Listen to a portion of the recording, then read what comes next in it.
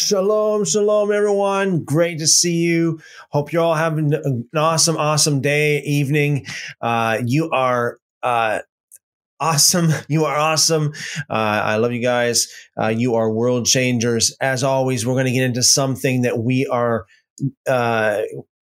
really some awesome things we're going to talk about today is the spies sent into Canaan, the faith that they lacked, the faith that Joshua and Caleb had, what it meant to enter into his rest, all kinds of things we're going to talk about tonight. So it's going to be very, very interesting. Okay, let's see what we got here in the chat. We have 1 John 2:26. Who says, Shalom, good evening. Shalom, good evening. Brother, good to see you. The second verse says, Shalom. Calamento says, Shalom all. Psalm 94 says, Shalom, everyone. Blessings to all. The second verse, what's going on up in Canada? Yeah, it is amazing. I'm telling you, it is very, very alarming what is going on in Canada. We have more and more of the dictator's henchmen that is beating people and beating peaceful protesters, not allowing them to protest. Crazy things going on. Cops beating people with the billy bats and kicking them, and just absolutely horrendous. Everybody should be voicing out their voices against this tyrannical regime. It is horrific. The entire world should be appalled, outraged, and voicing what they need to voice against what's going on in Canada. As they say, Trudeau tyranny. Trudeau tyranny. We see for a long time, hashtag Trudeau tyranny was trending. Also, hashtag black face Hitler was also trending as well for a long time. So yeah, a lot of things going on there in Canada. And once again, you might think, I don't live in Canada. Why should I be concerned? Well, look at what happened already. Look at the what happened with the protests in Canada. It started in Canada and it just blossomed all over the world. And so now, is this tyranny going to be flooding the world as well? And I think all of us should be doing our part in voicing our dissent on social media. I see that one of the politicians from Romania in the European Parliament has said that what is going on in Canada with the government of Canada is likened it to the Inquisition. So yes, very serious thing, something that definitely needs prayer. And I'm not talking about nicey prayers either. I mean, God, do what you need to do. Do what you need to do, God. Byron says, Shalom, Shalom, Byron. Jeff says, Shalom, friends. Shalom. Vinny says, Shalom, everyone. Shalom, Vinny. Caballero says, hello, Christopher. Great to see you again. Great to see you again as well. Vita says, Shalom. Shalom, Vita. Welcome. Will Sr. says, Shalom. Will and Sister Bibi, we are her brother. We are her brother and sisters. All right. Welcome. Psalm 119. Hey, my friends. Hey, how are you doing? Long time no see. Welcome, everyone. Blessings multiplied to you. Yes, we're going to get into something very, very interesting tonight. Numbers chapter 13 and following. Talking about the spies, talking about faith, talking about what it's like, or what it means to enter into his rest, talking about the faith that Joshua and Caleb. I guess I kind of mixed those names up, right? Joshua and Caleb, Jacob. Yeah. Okay, so let's get into it. So let's start reading in from Numbers chapter 13. Numbers chapter 13, verse 1. And the Lord spoke to Moses, saying, send men to spy out the land of Canaan, which I am giving to the children of Israel. From each tribe of their fathers you shall send a man, every one a leader among them.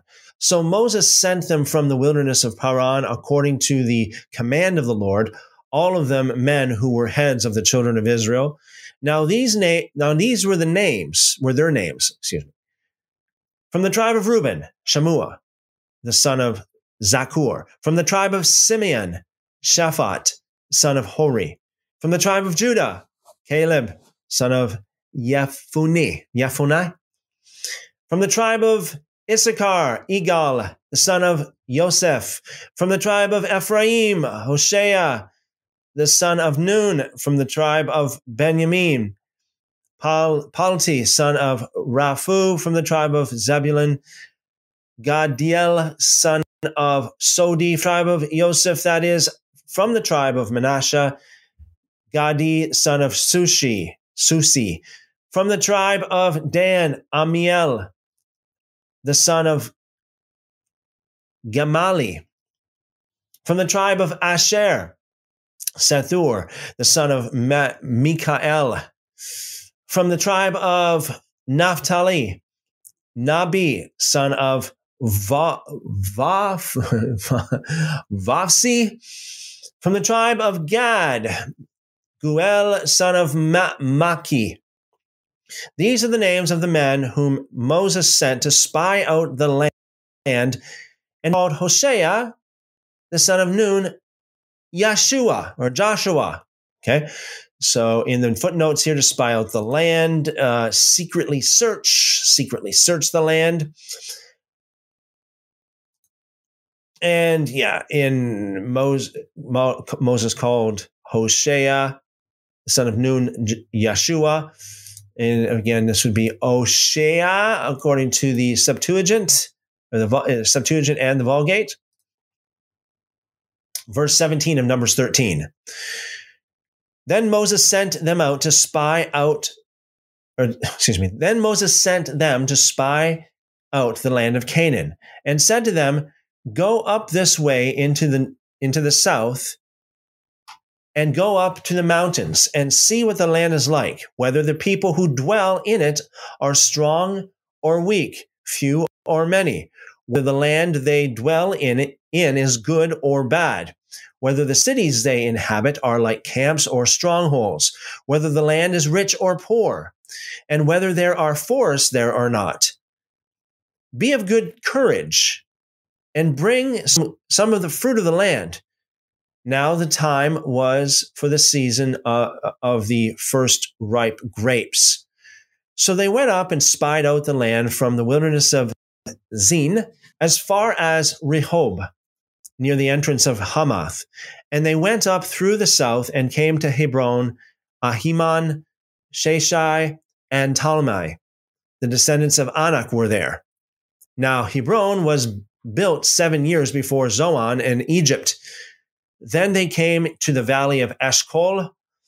In the footnotes, it says here Wadi, would have been another way of saying it. And there cut down a branch with one cluster of grapes. They carried it between two of them on a pole. They also brought some of the pomegranates and figs. The place was called the Valley of Eshcol because of the cluster which the men of Israel cut down there. The Valley of Eshcol being the Valley of Cluster. This is a huge cluster of grapes, by the way. I mean, you had to carry it. 2 men had to carry it between the 2 men on a pole. Verse 25, and they returned from spying out the land after 40 days. Now they departed and came back to Moses and Aaron and all the congregation of the children of Israel in the wilderness of Paran at Kadesh. They brought back word to them and to all the congregation and showed them the fruit of the land. Then they told him and said, "We went to the land where you sent us. It truly flows with milk and honey." In the footnote, has an abundance of food. Okay. And this is its fruit. Nevertheless, the people who dwell in the land are strong. The cities are fortified and very large. Moreover, we saw the descendants of Anak there. The Amalekites dwell in the land of the south. The Hittites and Jebusites and the Amorites dwell in the mountains, and the Canaanites dwell by the sea and along the banks of the Jordan. Then Caleb quieted the people before Moses and said, "Let us go up at once and take possession, for we are able to overcome it." But the men who had gone up with him said, "We are not able to go up against the people, for they are stronger than we." You should never have said that. Verse 32. And they gave the children of Israel a bad report of the land which they had spied out, saying, "The land through which we have gone as spies is a land that devours its inhabitants." A little bit of an exaggeration, don't you think? "And all the people whom we saw in it are men of great stature." Again, a little bit of an exaggeration, not all the people. "There we saw the giants, the descendants of Anak from the giants. And we were like grasshoppers in our own sight. And so we were in their sight," like grasshoppers in the footnotes here, "as mere insects." We were as mere insects. Numbers chapter 14. So all the congregation lifted up their voices and cried, and the people wept that night. And all the children of Israel complained against Moses and Aaron, and the whole congregation said to them, "If only we had died in the land of Egypt." How many times did they say this? "Or if only we had died in this wilderness. Why has the Lord brought us to this land to fall by the sword?" Not a whole lot of faith there, is it? To fall by the sword in the footnote, to be killed in battle. That our wives and children should become victims. Talk about victim mentality here, victimhood mentality. "Would it not be better for us to return to Egypt?" So they said to one another, "Let us select a leader and return to Egypt." Then Moses and Aaron fell on their faces before all the assembly of the congregation of the children of Israel. Now again, fell on their faces, prostrated themselves. But Joshua, the son of Nun, and Caleb, the son of Jephunneh, who were among those who had spied out the land, tore their clothes. So that's a sign of great grief or anger, even despair. Tore their clothes. And they spoke to all the congregation of the children of Israel, saying, "The land we passed through to spy out is an exceedingly good land. If the Lord delights in us, then he will bring us into this land and give it to us, a land which flows with milk and honey.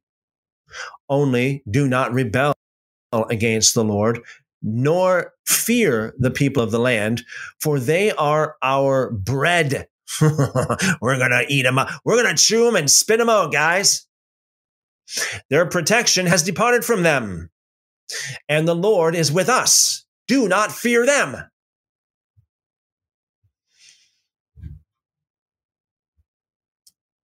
Verse 10, and all the congregation said to stone them with stones. Now the glory of the Lord appeared in the tabernacle of meeting before all the children of Israel. Okay, before we get into this next passage of scripture, I just want to check out some of your comments here. Jordan, good to see you, brother. Shavua Tov. Yes. Blessings multiplied back to you. Will Sr. says, sounds like all those grapes were for wine. What does it mean, Joshua, son of Nun? Actually, Joshua, son of Nun, the name of his father, it would have been. Just give me a second here. Just want to see if we have an actual. Just a second here.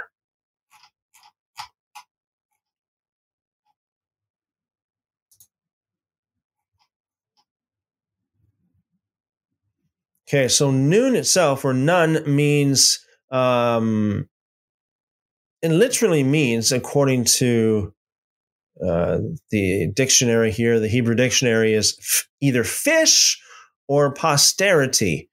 There's quite a bit of a difference between between fish and posterity, but that's what it actually literally means. The father, who is the father of Joshua, the father of Yeshua, the successor of Moses. So, let's see if we got any other details here. There's not a whole lot of details in regards to the actual meaning of the name, but that's as much as we know. Perpetuity, Nun or none, the father of Yeshua. Okay, so yeah, depends how you want to pronounce it. Here it's like Nun or none, either way.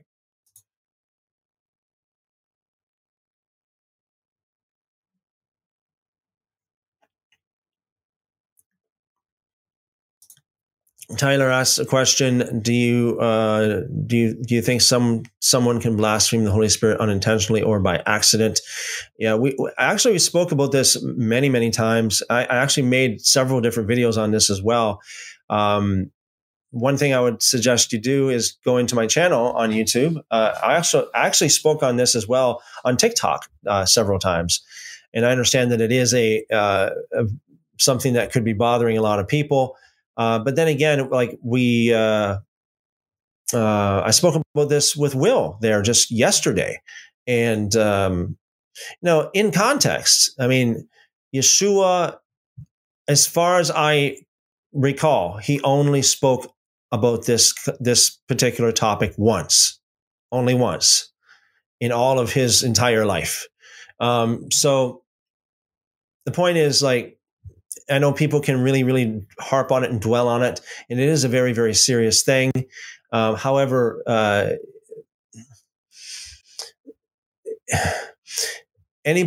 what I would do is I recommend, if there's anybody who thinks they may have committed blasphemy of the Holy Spirit, I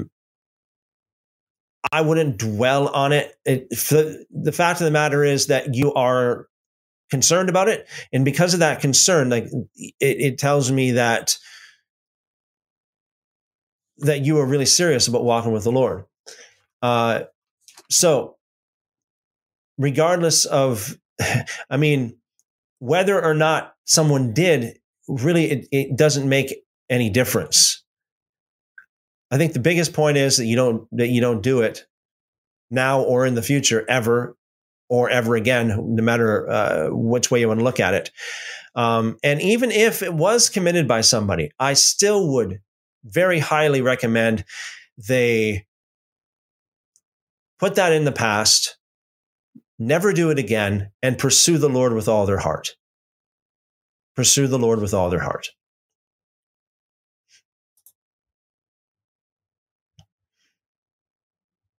Yeah, this is a topic I have spoken of so much. I don't want to talk about it a whole lot right now, although I do appreciate your question in asking this, but you can find an answer to this several times. I don't know how many videos I did. I can't even remember how many videos I did on this topic, and some of these videos I did on that topic alone. So yeah, without repeating myself, for the sake of other people that are listening right now, and I highly recommend you look through and listen to some of those videos that I did in the past. See, what is it? What is blasphemy of the Holy Spirit? Like, literally, again, I just to be fair to everybody else that's listening, I don't want to take a whole lot of time on this, seeing that I've already taken a lot of time on this before. But blasphemy of the Holy Spirit literally means to speak evil of the Holy Spirit. In the context that Yeshua addressed that problem, there were some people who were saying that Yeshua operated by an evil spirit. So he was just saying, listen, it's the Holy Spirit. It's not an evil spirit. Don't slander the Holy Spirit. Don't blaspheme the Holy Spirit, or else you're in big trouble forever. And that's basically what he was saying. So in the context that Jesus used it in,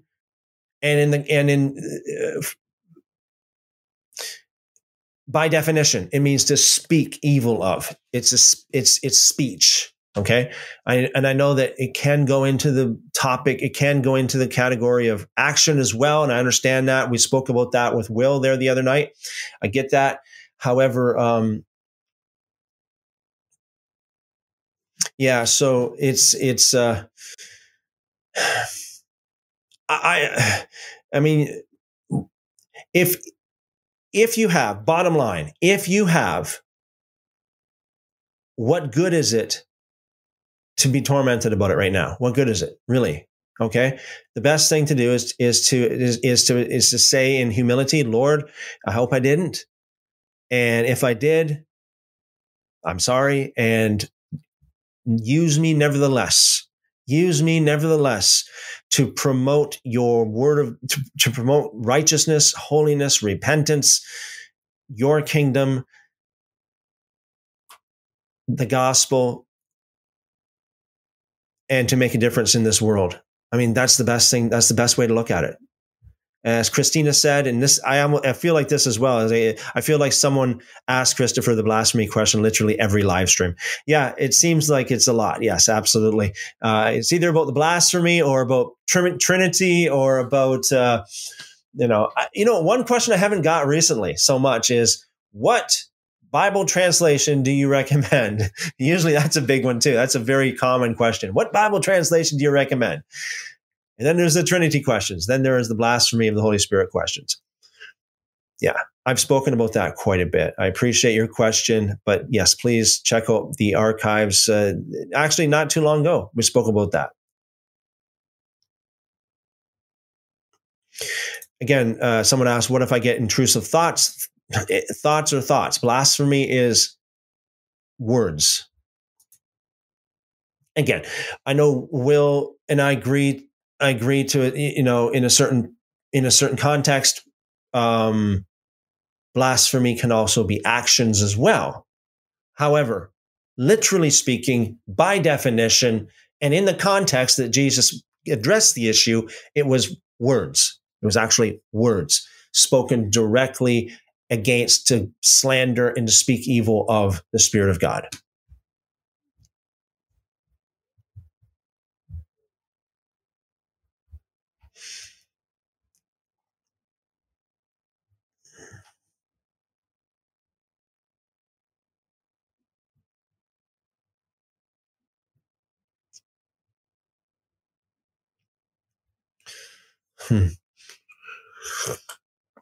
Yeah, we'll get into reading the next portion here in just a minute. But let me address something here. Cat Cool, it's Matthew. Shalom, Matthew. Good to see you. Welcome. I have a question. What do you think about climate change? Okay.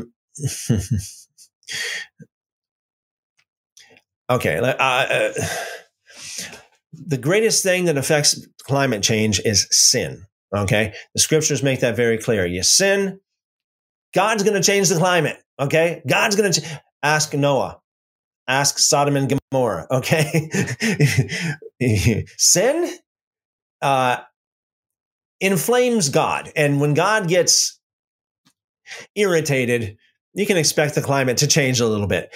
So I think the greatest way to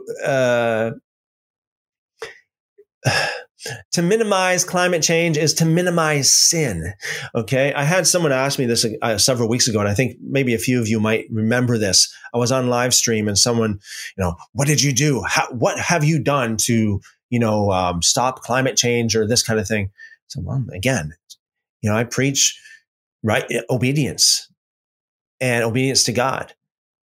That's it right there. Scientists have been wrong all along. Don't trust the ever-changing science books. Don't trust the ever-changing science books. I remember growing up in public school, and I remember how I was taught that plastic, how evil plastic is, and still there's a lot of people that actually still say this today.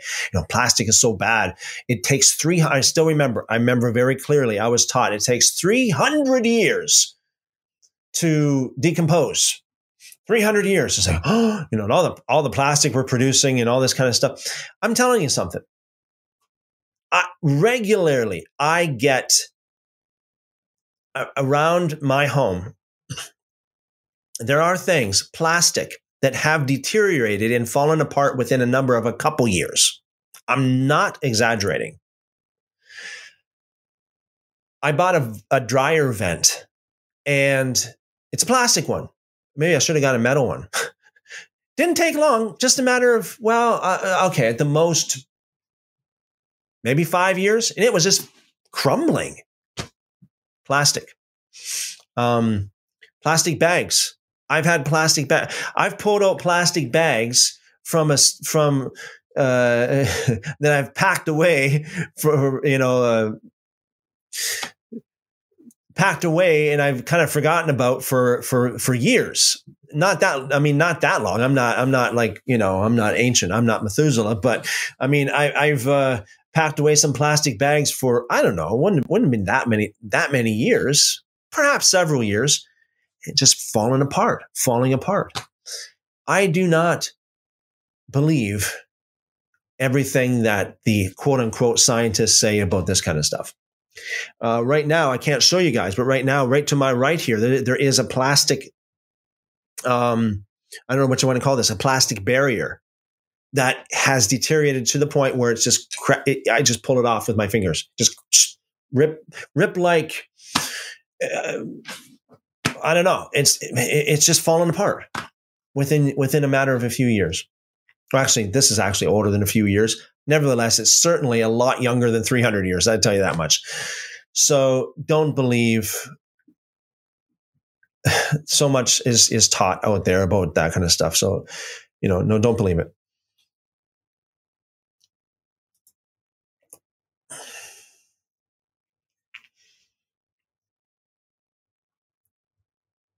Going nowhere. Do I believe people sleep in heaven? I've never heard of it. And it's not in the scriptures that we do. How do we get intrusive thoughts out? By training your mind to think otherwise, by making sure you clean your home, clean your computer, clean your cell phone. Make sure you don't listen to, watch any kind of secular trash. Get around the right people, get away from the wrong people. Fill your mind with good and pure and holy things. It may take some time, but it will happen. You can train your mind to think in a better way. It may take days, it may take months, it may even take a few years. I hope it doesn't take that long. But I mean, you start right now, and there will be improvements starting immediately.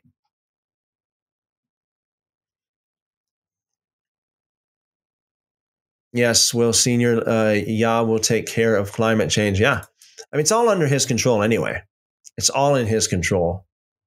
And this whole thing about carbon, I know I don't want to get too much into this right now, and we'll get back into the scriptures in just a minute, but the whole thing about, carbon is so bad, and carbon now is kind of,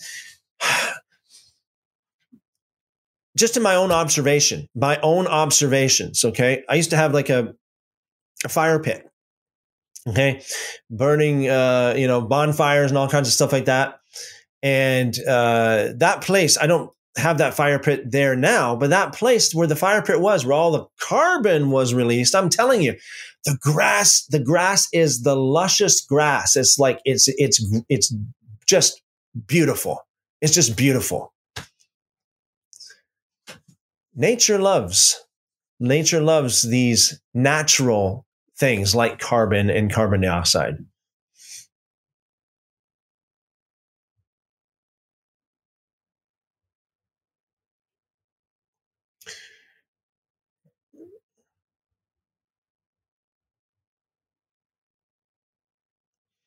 Okay, so the question is, could you compare Ecclesiastes 1:4, how this earth will pass away? Well, I mean, we read about it in the prophets, and in the book of Revelation as well.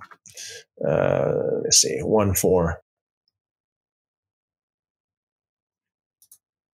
Generations come and generations go, but the earth remains forever. It's talking here about generations. Yeah. Let me just go into the.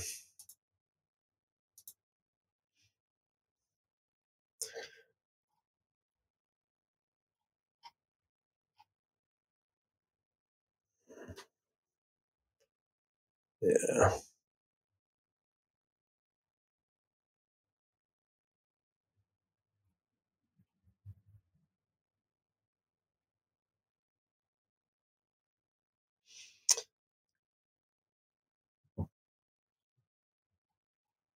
Okay. Yeah. So, I mean, like generation is going, generation is coming, and the earth to the age is standing. So, basically saying that the earth will be here throughout the generations. Okay. Now, in the prophets and also in the book of Revelation, we have the old earth and the new earth. There's going to be the question is, will the old earth be thrown away, or if the new earth basically built on the old earth, basically speaking. Okay. So again, we're getting into a lot of detail that we don't have a lot of scripture to answer. We do have the prophets that tell us that the earth will be consumed by fire. The elements will melt with fervent heat, that again, all because of sin, God's wrath will burn hot and literally consume this earth with fire. And he says, just as I destroyed the earth with water in the days of Noah, I will be destroying the earth with fire, and the elements will melt with fervent heat. That's the old earth passing away. So then there's the new earth. So the question is the new earth something that will come out of the old earth? Is the new earth going to be a new generation of the old earth, or will the new earth actually be a brand new earth? And I guess one of the things would be what kind of Greek word do we have there? Neos or kainos? Let me just take a look here. So let's just have a quick look here. So yes, when it talks about the new earth, it does use the word kainos, which is very commonly used not as a brand new earth, but rather as a renewed or refurbished earth. So it's just like the kainos covenant. This is the blood of the new covenant, which literally it doesn't necessarily mean brand new in time, but rather refreshed, refurbished, polished up. And it's the same word here that's used for new earth. So, I mean, it all boils down to whether or not we have the new earth that comes out of the old earth, or whether God scraps the old earth entirely and replaces it with a new earth.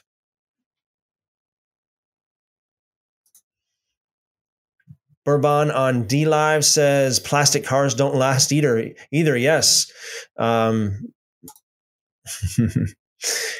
Yeah, absolutely.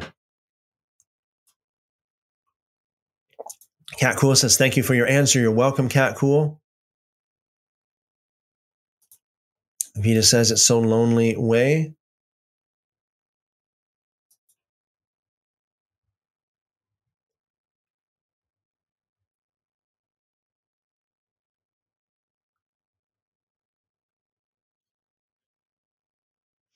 Yeah, Byron says that they changed the calculation of when the Big Bang happened by 1 billion years.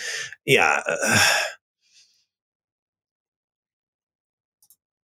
They don't keep in, they do not consider the possibility of a different earth that existed before the time of Noah. And that's what I mentioned before. They don't consider the possibility that there was a time when the earth was so pure and undefiled by these radiometric isotopes that people lived to be about 1,000 years old. they, with their scientific calculations, they assume, and this is their biggest mistake. They assume that these isotopes deteriorate at the exact same rate, no matter what circumstance they're under, no matter what the environment is, because they've never tested it. In other words, they assume that the Earth always has been the way it is, in the sense of there always has been a certain amount of carbon, radioactive and carbon atoms and all this kind of stuff that they use to calculate the the carbon dating and such. They assume that it always has been exactly the way it is now, and that's where they make the big mistake.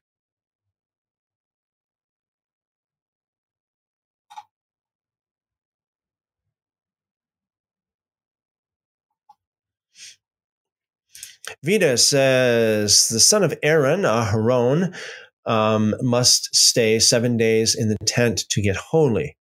Is that true? You must study 5 years if Elohim has mercy, or for you other than 7 years?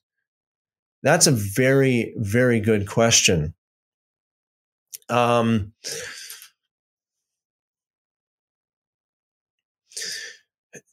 That's a very good question. That's a very deep question, because there are a lot of people who believe that you must have that 3 years of study in order to become a legit disciple. And I know, you're talking about the 5 years if Elohim has mercy, or for you other than 7 years.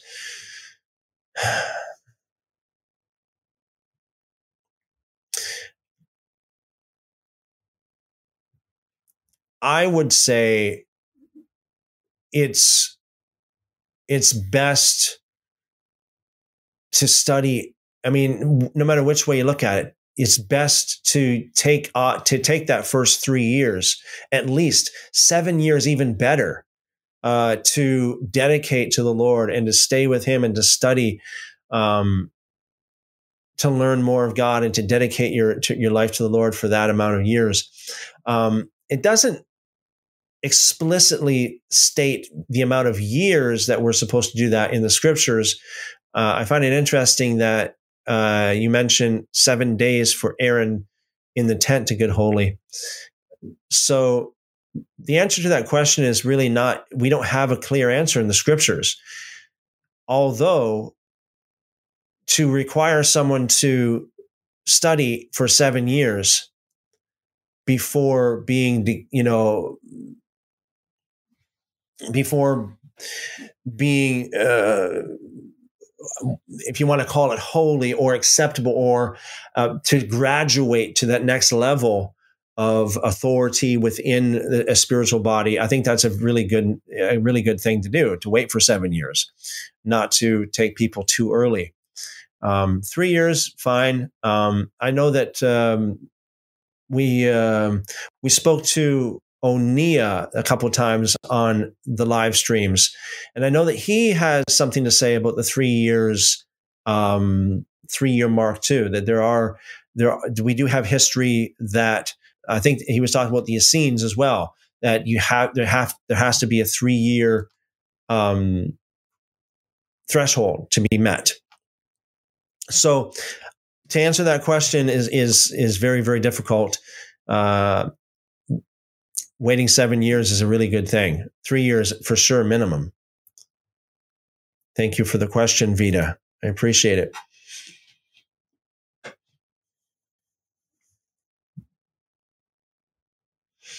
Christina, I don't read Solomon's writings. I'm sure he was very wise, but he also worshiped demons. If he contradicts scripture, then Solomon is wrong, not the prophets. Christina, you have touched on something that I have noticed over the years, and I have never said it in a public setting. I've never said this, but I will say this since you brought it up. The book of Ecclesiastes, like there are some books in the New Testament that are questionable. Okay. I spoke a lot about Paul, so I'm not going to talk about Paul. The book of John is one. probably the most questionable of the Gospels. And what I mean by questionable, I'm not saying to throw it out. I'm not saying it's all wrong. I'm just saying it's something we should be reading from a very objective point of view. The book of John was written long after the life of Jesus, and it seems like the further you go from the times that Yeshua lived, the more and more change you find in these documents. Again, it's something I don't want to get into too much detail here, but if you read Matthew, it's a lot different than John, right? Mark is another one of those New Testament books. But as far as the Old Testament books are concerned, or I hate to say Old Testament, Tanakh, yes, Ecclesiastes is one of those books. There are several things in that book that, again, something we should take with a grain of salt. You brought up a very good point, Christina. Ecclesiastes does say a few things in there. Am I saying that it should be thrown out of the Bible? Nope. I'm just saying there are a few things in there we should take with a grain of salt. Take it for what it is, right? Let's see. Let me just see here. Let's see what the ranking of the Ecclesiastes is within Scripture. Yeah, so Ecclesiastes is ranked on the bottom rung of Scripture. It is one of the least authoritative books. It is part of the Ketuvim. So being part of the Ketuvim, and you bring out I really like your comment there, Christina, because you're right, 100% right. And a lot of people won't be able to understand this or accept it. But the truth of the matter is, because it's part of the Ketuvim, it's on the bottom, right? We got the TNK. The Torah is on the top, 100% for sure, certified, authentic, genuine, authoritative word of God. We know that because it was given to Moses publicly for millions of people to hear and see. No question about it. The Nevi'im was under that. They had to be tested. The Ketuvim was even under that. It was on the bottom of the hierarchy of Scripture, which means if any of the Ketuvim says anything that seems to contradict any of the Nevi'im, the prophets, then it is to be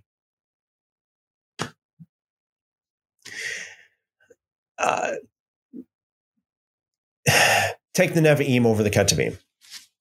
Okay?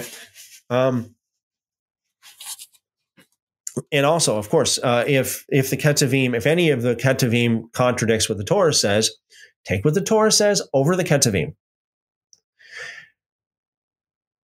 This is why the devil quoted the book of Psalms to Jesus instead of quoting the Torah to Jesus. The devil knew. The devil knows that the hierarchy of Scripture, what books have more authority than other books. So yeah, just like how you can't use Psalms to override Deuteronomy. And I say that because the devil used Psalms, the bottom rung, the lowest of the hierarchy of the Scriptures, part of the Ketuvim. The devil used that to tempt Jesus to test God. What did Jesus do? What did Yeshua do? What he always did. He goes right to the Torah. It is written, and he takes the book of Deuteronomy, the Torah, to say, no. You cannot use the Ketuvim to overcome what it says in the Torah. You cannot. Not all Scripture is created equal. The book of Deuteronomy is what you use. It has more authority than that of the book of Psalms. So, if anything of Ecclesiastes or Psalms for that matter, the Song of Solomon, there's many other books as well that's part of the Ketuvim. Let me just pull this up. This is something that I know this is kind of off the beaten track of what we're talking about tonight, but this is something that everybody should know about. Let me see. We should have a list of the books of the Ketuvim. If I can find a list here.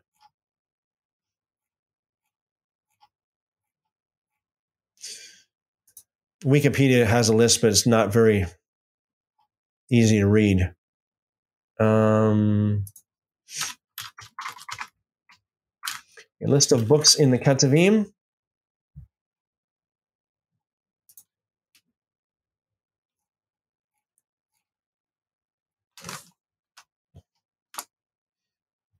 Okay, so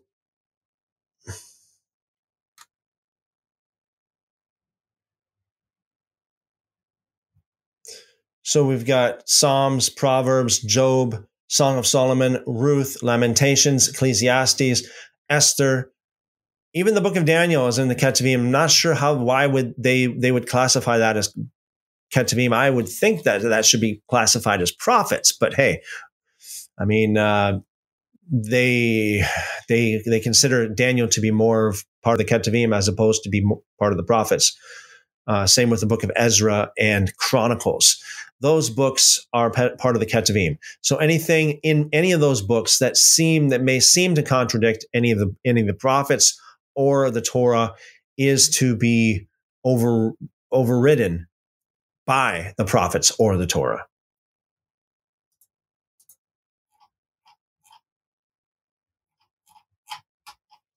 Yeah, it's not easy to find a good.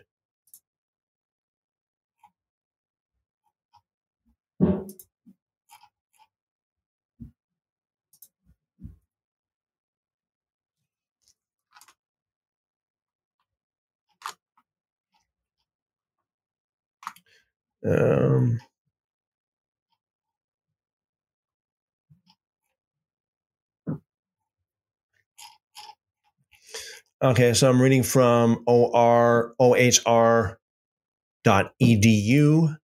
right here. It says the writings, or Ketuvim. Ketuvim is Hebrew for writings. So we got Psalms, which in Hebrew is Telahim,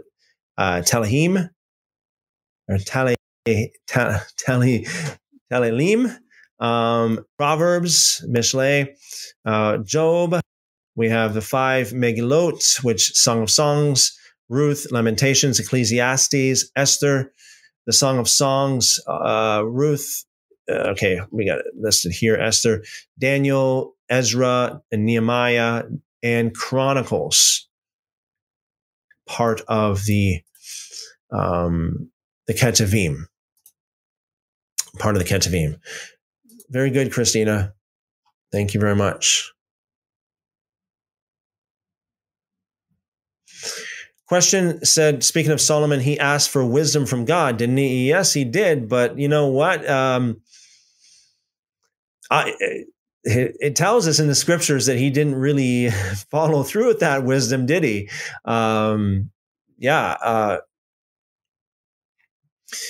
Jordan says, that's the belief I hold, renewed heaven and earth, like we are renewed creations in Yeshua. Yeah, very good analogy there. And very good analogy. Just like we are renewed creations in Yeshua, so the heavens and the earth will be renewed in likewise.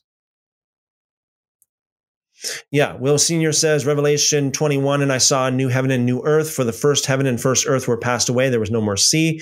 Yes, and that was what I was reading from. That word new in the Greek is kainos, as opposed to neos. Those words are very, very similar in the Greek, but kainos has the additional element of being meaning. All right, let me just be very accurate here. Kainos has the additional element of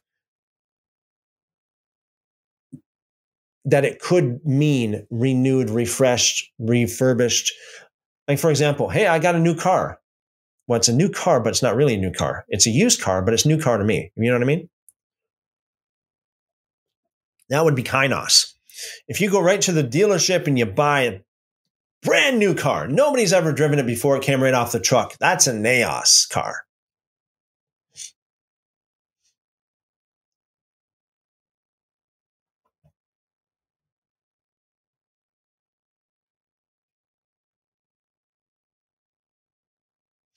Will says passed away, so brand new. Yeah, again, it depends on how we look at it. As Jordan said, like we can say a person when they are born again, they're old.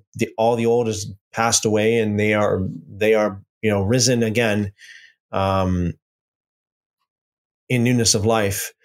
But they still, I mean, it is kind of like they are the same person in a way, not really, but they are in a way. So yeah, but nevertheless, Ecclesiastes, if that means that the earth as it stands today will be forever as it is today, then sorry, Ecclesiastes, the prophets override that. And, so that would be the bottom line.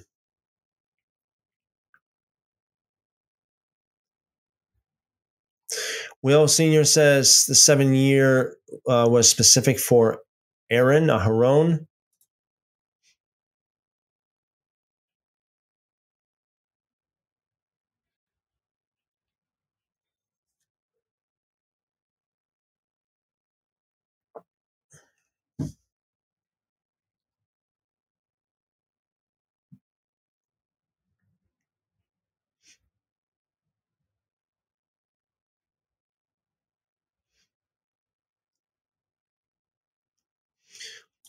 Question again, talking about the book of John.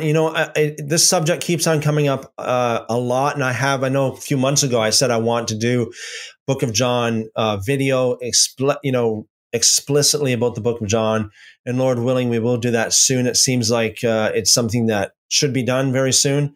But yes, it's not just, it's very, very deep, and there's a lot of things in there, a lot of questions in there. Like there's so much stuff in there that is, again, questionable. The order of events, the day that Yeshua was crucified, the day all kinds of things are totally different than any of the rest of the scripture. And that's not to mention, there's so much. I don't even want to get into a lot of it. I don't want to get into it. Everything. Generally speaking, there's a lot. I classify the book of John, the Gospel of John, to be on par with, I know this sounds really strange and weird, but because of its age, because of it's so different than the rest of the Gospels, I think it's not far from being categorized with the Gospel of Thomas. Now, I'm not saying the Gospel of Thomas is bad either, right? Gospel of Thomas has got a lot of interesting, good things in there as well. And Lord willing, we'll go through that as well. A lot of things that people need to learn and understand from the Gospel of Thomas. So don't misunderstand me. I'm just saying it should be categorized in a completely different category and should be tested appropriately. Erland says, shalom, everyone. Peace, love, and blessings. Welcome, Erland. Shalom.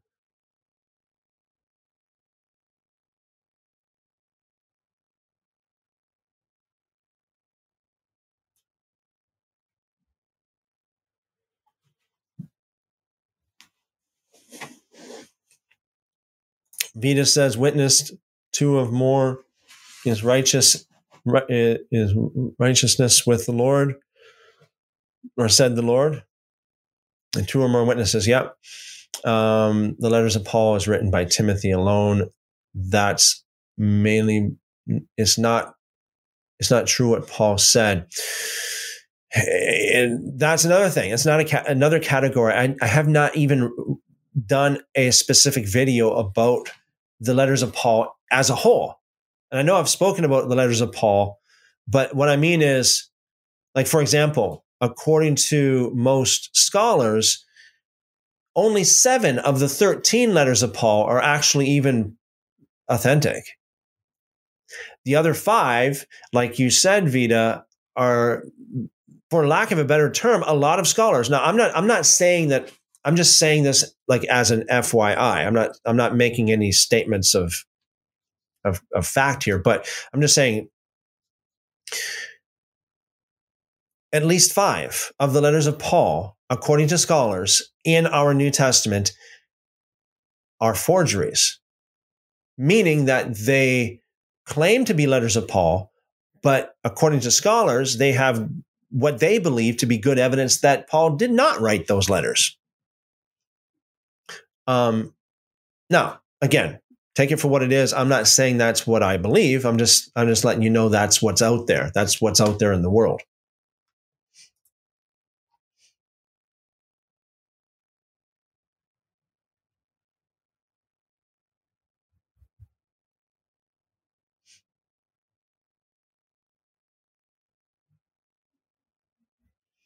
Will said, like the new covenant and the old covenants. Yeah, that's another good analogy. Revelation 21. The same, just written in our heart and mind. Yeah. The day and the hour could have been used by different hours. I've heard like maybe the difference between Hebrew and Roman hours. You're talking about the book of John, I assume. Please do not misunderstand me. I mentioned different days.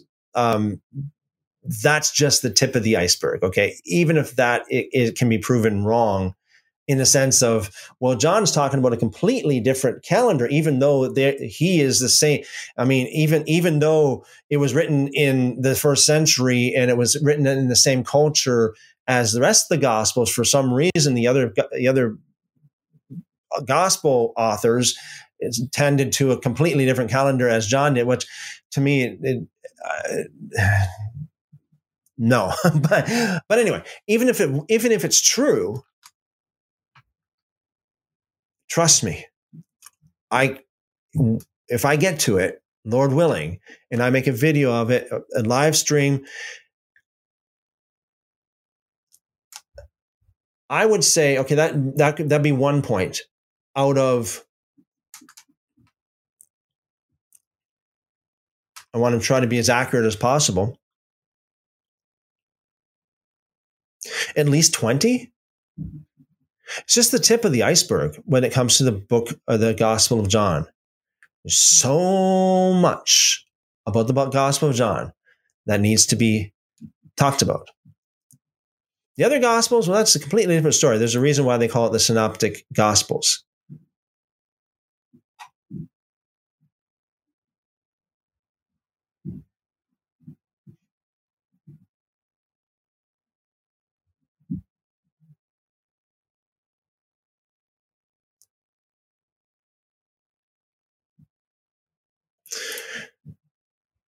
Christina says, I've always struggled so hard to read John. It's not that I disagree. It's just hard to read. I'm excited for the video. Yes. Let me just give you a hint. I feel like, again, I don't want to get, I want to finish up with the numbers here. But let me just give you a hint. Again, just a sneak little preview of one of those 20 or more points. And that is the way Yeshua is portrayed. Without going into too much detail, Yeshua is portrayed completely different in the earlier Gospels. Maybe not completely different, but even very different than it is in the Gospel of John. And we see the Gospel of John is not just the only writing that this phenomena happens in.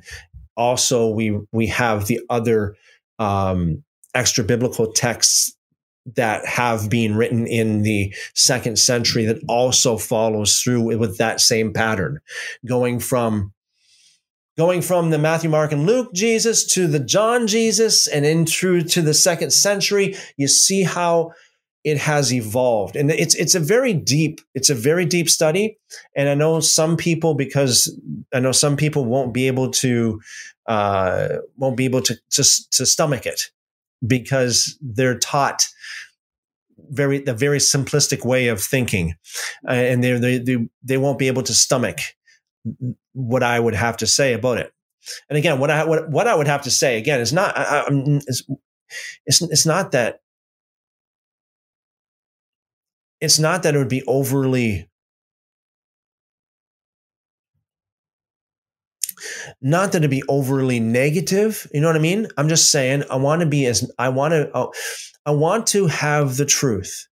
And I want to portray the truth in the best way possible. And the truth is sometimes hard to swallow. The truth sometimes hurts. So, but I want to present a very enormous amount of very convincing evidence of what I've seen in the Gospel of John. The Gospel of Mark is another one too that's not so bad, not so bad. It's different, but yeah. As I've always said, Matthew, Mark, Luke, and John, I would say Matthew is the most accurate, Luke would be the second, Mark would be the third, and John would be the fourth.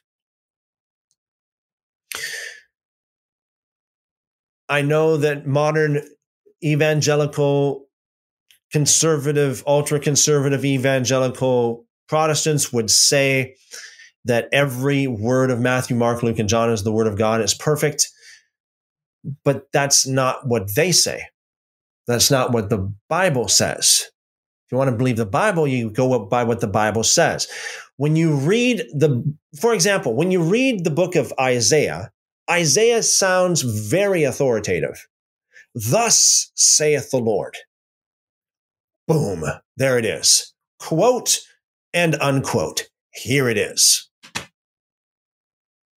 God spoke. The mouth of the Lord hath spoken. Period.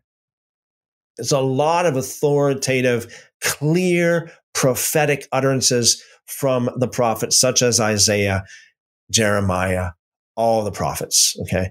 When you get into something like, especially the letters of Paul. Okay. Especially the letters of Paul. I'm not saying to throw them out either. I've never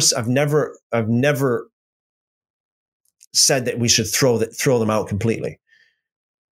But the Gospels are the Gospels are ancient biographies. Matthew, Mark, Luke, and John never claimed to be prophets. They've never claimed to be on the same level as Isaiah or, Ezekiel, Hosea, Micah, Habakkuk, Jeremiah. Never even claimed to be on the same level. In fact, a book like Mark, a lot of scholars don't even know who wrote that book. It's anonymous in some of these other ones. So it's like, take it for what it is. Believe it for what it says about itself. Now, the Gospel of John, another thing is too, the Gospel of John, a lot of scholars, and they have evidence. And again, I don't want to get into all the evidence right now, but they have evidence that a good portion of the book of John, at the very end of the book of John, a good portion was added much later. Wasn't even written by John. And then there's the idea of it's not even John the disciple. It's some other John, because a lot of people were called John back in those days. I mean, there's so much stuff to talk about. So much stuff to talk about. But the Gospels we need to come to the table with a very objective mind, an open mind, but not an empty mind, asking, what is this? If this is called the super gospel and it claims to be written by Robert Farrell, okay, which it was compiled by Robert Farrell. I don't care who says what. If someone tells me this is the word of God and this, everything in here is the word of God for us today, I would say, well, listen, this is exactly what it claims to be. This is a compilation of writings that was compiled and edited by Robert Farrell. That's what it claims to be. So let's not try to make it any more than what it claims to be. Matthew, Mark, Luke, and John claims to be ancient biographies of Yeshua, period. Doesn't claim to be perfect. Doesn't claim to be, thus saith the Lord. It's just, this is a witness of what happened, the life of Jesus. So let's take it for what it really says.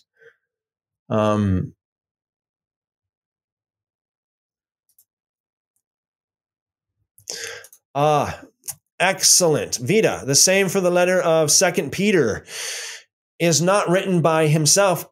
Absolutely.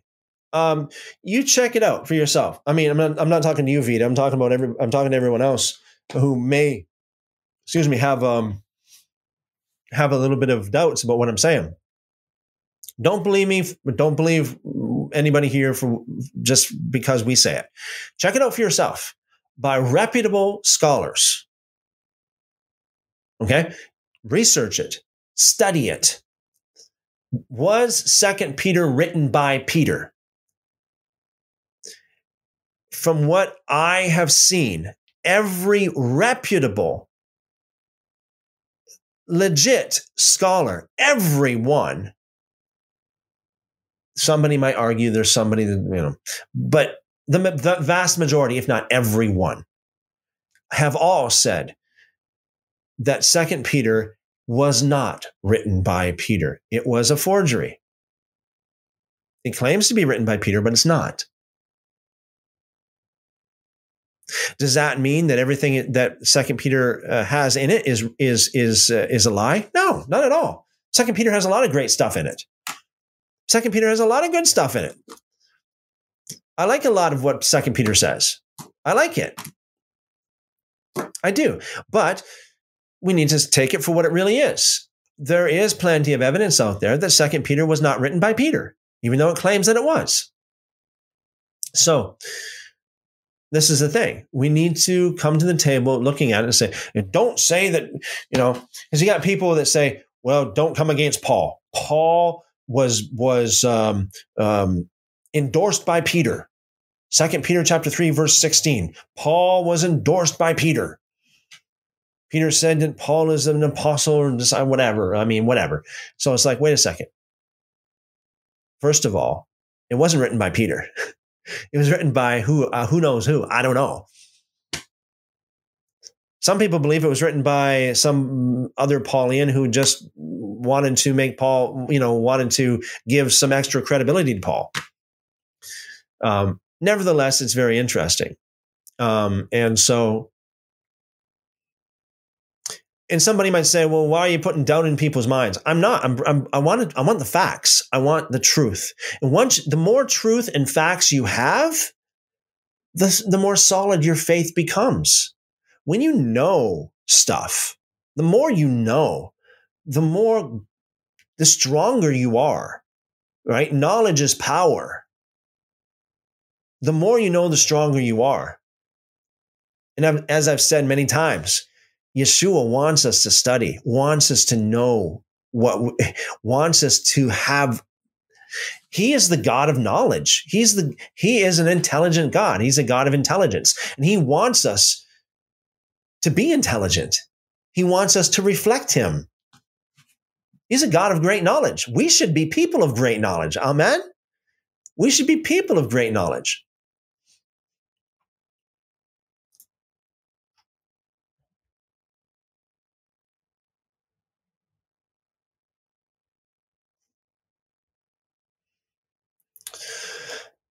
Going nowhere asked me, do I have a least favorite book of the Bible? Least favorite verse? I don't know if anybody ever asked me that question before. It's always the favorite. What's the least favorite?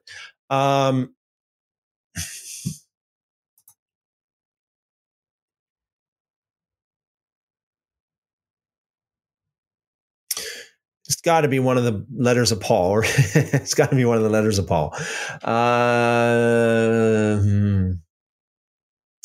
It's difficult to answer because, initially I might say, well, Galatians, but Galatians does have a few good things in it too. Right? Paul really, it sounds like he's against the Torah. And this is like, Paul seems to contradict himself. And notice what I said, seems to contradict himself. Take it for what it is. You think he contradicts him? If you think he contradicts himself, I'm not going to lose any sleep over it, okay? I'm not going to lose any sleep over it. But, for example, Galatians 3, he says, because God said to your seed, not to seeds, he means one and not many. And then at the end of Galatians 3, he says, You are Abraham's seed. Well, who was he talking to? He was talking to the Galatians. He was talking to many people, and he said, you are Abraham's seed, which is what, one or many? Who are you talking to? You know what I mean? Like, it's, Paul, are you contradicting yourself? What's going on here, Paul? Come on. Like, seriously, if I meet Paul in the afterlife, seriously, I'd be like, Paul, nice to meet you. An honor to meet you.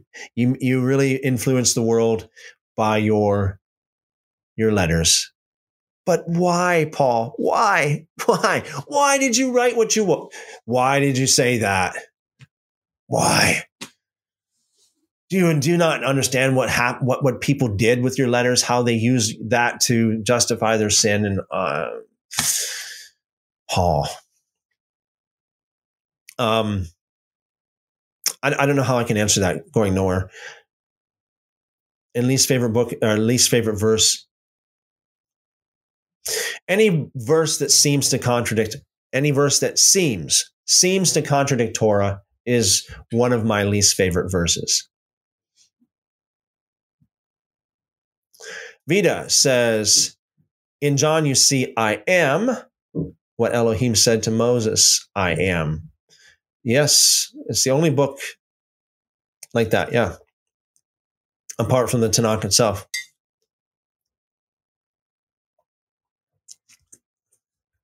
Yeah. Again, what a Christian should do, if you have any kind of Bible studies where you have, actually people have a, in-person Bible study, one thing that should be done is getting each of the New Testament books printed in separate books and have them all put out separately on the table. Because the idea is, when all these books are in the quote unquote Holy Bible, it makes it so easy to try to lump them all together as one and call them all the Word of God, call them all the Holy Bible. Again, the whole idea of Bible is not biblical. The Bible is not biblical. The Bible is unbiblical. What I mean by that is, nowhere in the Bible, no prophet, priest, or king ever stepped up to the plate and said, God spoke to me and said, here is the list of books that I want you to take and put together in one book and call it the Holy Bible. No more, no less. God never said that. Never. Yet, that's the drumbeat of Protestant, evangelical, conservative Protestantism for hundreds of years. That's the beat that they dance to, and then they dance to for hundreds of years. This is the Bible, no more, no less. There's 66 books, no more, no less. Where do you get that from? What's in the Bible? Well, who put it in the Bible? Well, God put it in the Bible. How do you know God put it in the Bible? Well, God allowed it in the Bible. It's like, man, God allowed a lot of things in the world to happen. How do you know this was God's will? I mean, serious questions. I'm not trying to shoot anything down. I mean, I believe each book of the Bible for what it says about itself. Don't get me wrong. I believe the Bible more than they do. I believe the Bible for what it says about itself. In fact, more specifically, I believe each book of the Bible for what it says about itself. Isaiah says, thus saith the Lord has spoken. I believe that. But you get some Joe Blow, whoever comes around in other parts of the Bible and says something that is not those kind of words, that does not have that kind of authority and that kind of resonation with it. They don't claim to be a prophet. They don't claim it's the Word of God. Just because men throughout the ages have decided to put all these books together into one compilation and call it the Holy Bible doesn't mean that there's no more. Doesn't mean there's no more. Doesn't mean it's right. Doesn't mean that God told them to do it.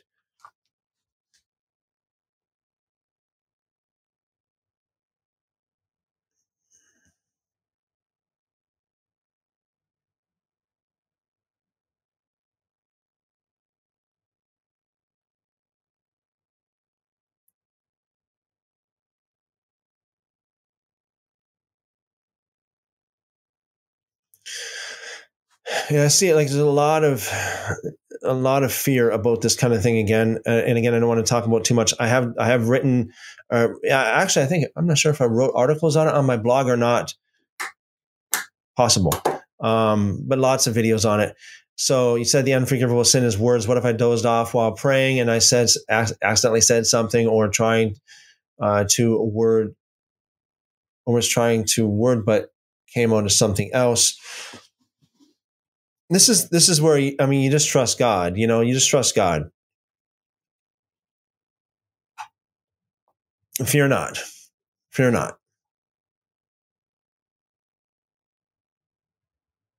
Vita says, in my study, the gospel are nameless when they find it. Yeah, the gospels were nameless when they found it. Yeah.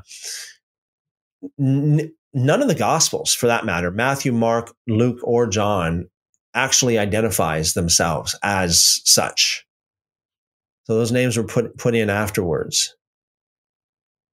I mean, it doesn't say I, Matthew, or signed Luke, or signed Mark, or signed John. No, those names were put on later. Caballero, a lot of new believers are taught to start reading the Bible from the Gospel of John. I heard that in my early days as well. I think that's a mistake. The early believers should be taught to start reading the Bible from the Torah, period. Christians tell you that everything's based upon the law of God, or the so-called Old Testament, that the New Testament is based upon the Old Testament. So why do we start in the New Testament then?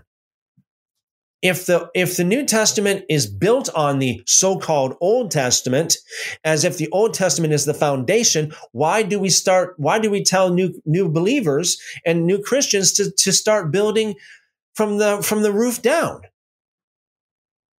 Let's get them to start building from the foundation up. Get to know the Torah.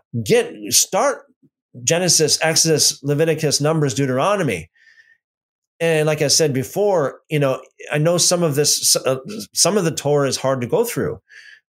And if that's the case, read what you can read, read the book of Genesis, read the book of Exodus, read the book of Deuteronomy. If Leviticus is tough to go through, then okay, skip it for now. Same with Leviticus or Numbers. If it's tough for you to read, skip it for now. Deuteronomy is pretty easy to read, and it's powerful enough. Yeshua, that was Yeshua's sword. That was what he used, was Deuteronomy, when he was contending with the devil. Good enough for him should be good enough for us.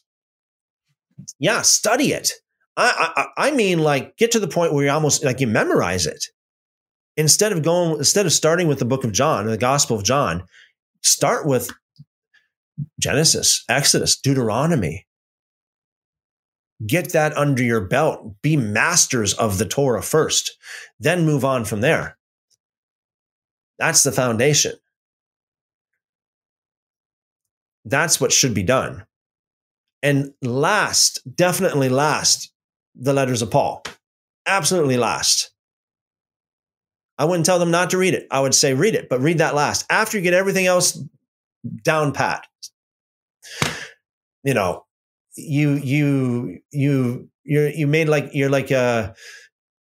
it down to a science, okay? You're a master of it all. Then read the letters of Paul, and then judge for yourself. Be like the Bereans of Acts chapter 17. Take Paul word, concept by concept, precept by precept, and say, okay, is what he said here true? Let's bounce it off the Tanakh. Let's bounce it off the Torah. If it doesn't work with the Torah, then guess what? Sorry, Paul, you're wrong there. It's fine. He's just a man. He's not Jesus. He's not the Lord. He's not God. Sorry, Paul, you're wrong there. Okay, whatever. Let's move on. Again, one of the biggest problems is the deification and the idol worship of the biblical canon. We need to look at the Bible for how it was looked at back in the days of Jesus. The Bible was not even in existence. Each book was kept separately for a good reason, and Jesus had no problem with that. He never said, oh man, you guys, you need a Bible. You need to put them all together. I need to give you a canon. I need to give you a list of 66 books and no more, so you know what is your book. No, not at all. They had the Torah put over here. They had the scroll of Isaiah over here. They had the scroll of Jeremiah over here. They had the Psalms, the 5 Megillot over there. Remember, right here, I'll show you guys. This is Luke chapter 4, verse 17. And the scroll of the prophet Isaiah was handed to him. That's Yeshua. That's Jesus. Unrolling it, he found the place where it is written, yada, yada, yada. Okay? So the point is, they didn't have a Bible. They had each book of the Bible was kept separately on separate scrolls. Nowhere did God ever say, oh, this is no good. We need to put it all together in one book, and I need to give you a Bible canon. That's not biblical. That's not God. That's not God's will. God didn't do that because God knew if he did that, then people would idolize their Bible canon, just like how the Protestants do today. They idolize the Bible canon.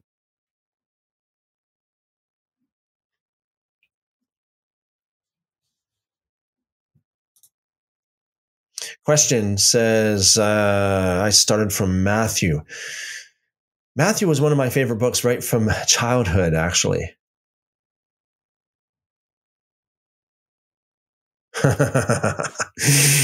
Fearfully confident. Welcome, brother. How do we pray for wicked people like Trudeau and Biden? And are they examples that Paul was wrong when he said, obey the government?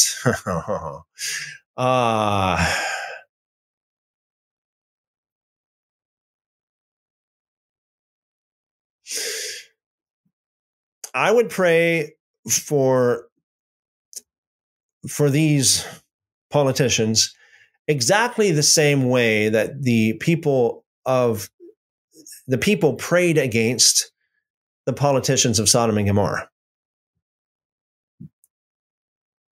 That's how I would pray for. That's how I would pray. Okay.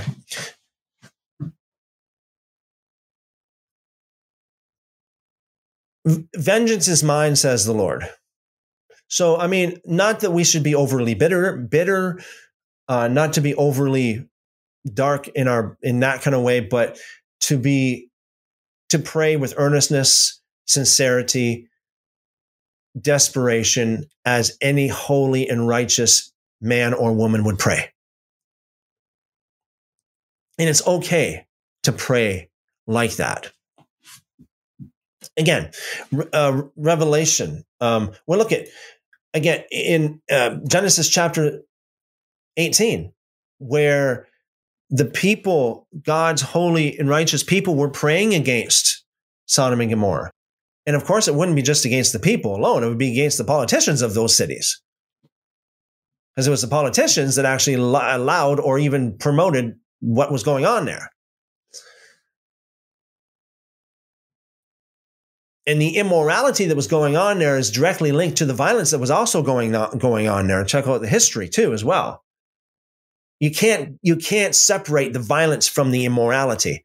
Just like, again, going to Paul's letters, that Paul in 1 Corinthians chapter 6, verses 9 and 10, Galatians chapter 5, verses 19 to 21, he lists them all together in one basket. The immorality, the violence, and all this stuff is all together in one basket. Why? Because they're all they're all kindred sins and evil, wicked spirits.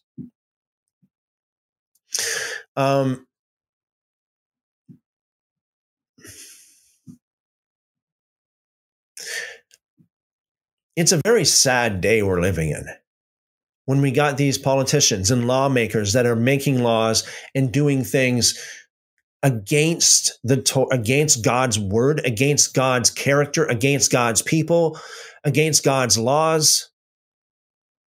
No fear of God at all there. No fear of God at all in them.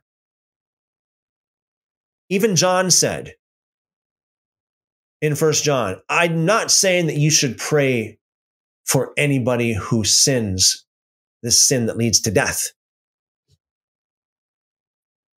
but pray for those who sin the sins that do not lead to death. In other words, there is a line, the cross. Say, you know what, these people do not deserve, as even Yeshua himself said in John chapter 17, I pray only for my sheep. I don't pray for anybody else. I don't pray for the world. Wow. Modern day hippie Jesus would be praying for everybody. Oh, bless you. I love you. I hug you. And I love you all. That's not the Jesus of the Bible. I'm sorry. It's not. You read it. Is it wrong to pray against?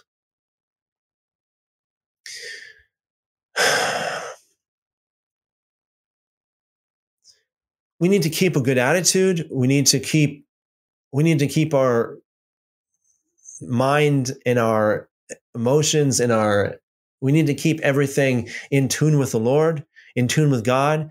But yes, we have people who prayed against wickedness and wicked rulers throughout the Bible. God never rebuked them for doing so. In fact, he listened to them. Oh, is it true? Let me see. Let me go find out. I'll send my angels to Sodom and Gomorrah and find out. And if it's true, we're just going to have to do something about it. Same with the flood of Noah. And God warned people throughout the Holy Scriptures, do not provoke my people to the point of praying against you, because when they do pray against you, I will hear and I will act. He said that many times. That's God. That's the Most High, God Almighty.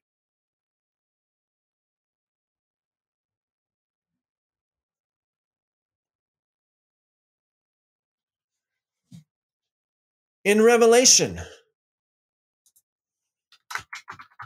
let's go there. Revelation.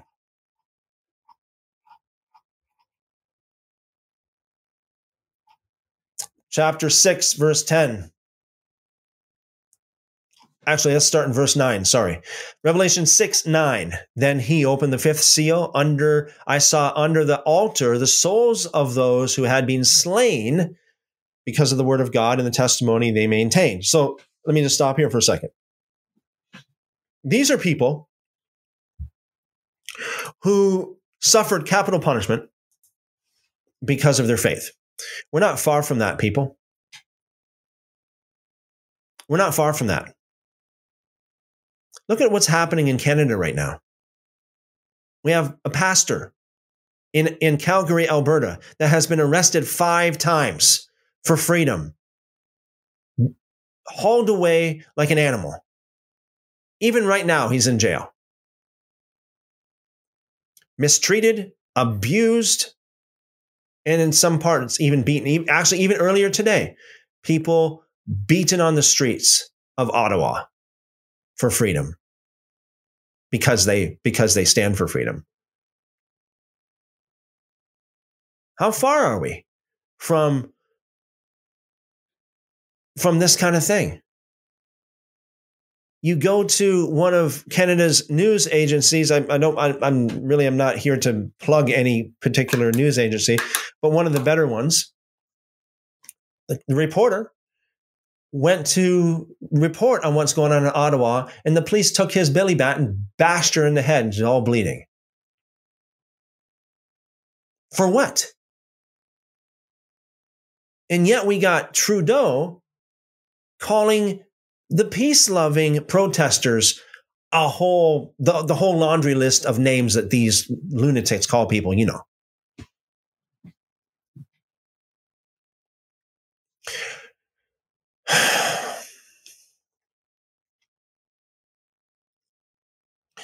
We have one of the members of the European Parliament of Romania who said that what's going on with Trudeau right now in Canada is similar to the Inquisition.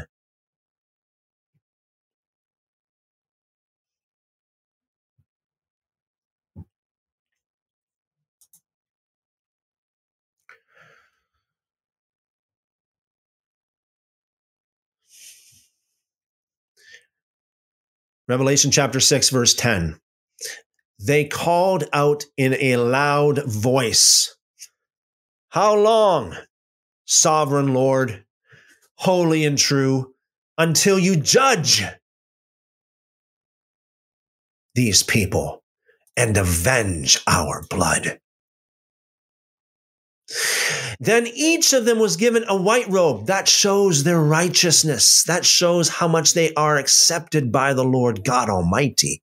God never rebuked them for praying like this.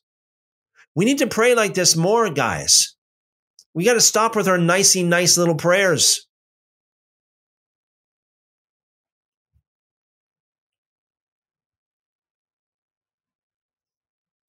Then each of them was given a white robe, and they were told to wait a little longer until the full number of their fellow servants, their brothers and sisters, were killed just as they had been.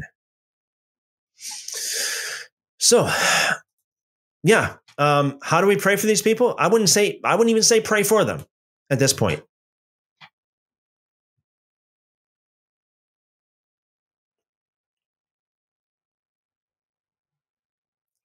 These people, these politicians, and their little NPC minions who think that they're just obeying orders are definitely on the wrong side of history and definitely on the wrong side of God. They have no fear of God. As stupid as an animal. They have no fear of God.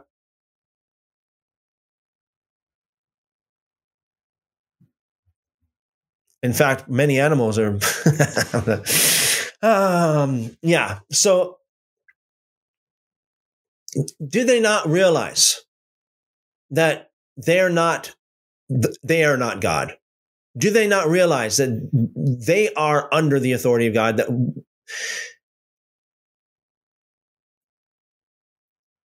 when the courts of heaven commence, when the courts of God commence and they are called an account, and I'm not talking about the day of death, I'm talking about even before I'm talking about in this life too. Do they actually think that anything that God says is evil, and if they engage in this evil in any which way or condone it or allow it, do they actually think that it's going to be okay with them? Do they actually think that somehow God is going to still bless them? They need to be shaken in their boots. They need, if Trudeau or Biden or any of their henchmen are watching this, one thing I would say: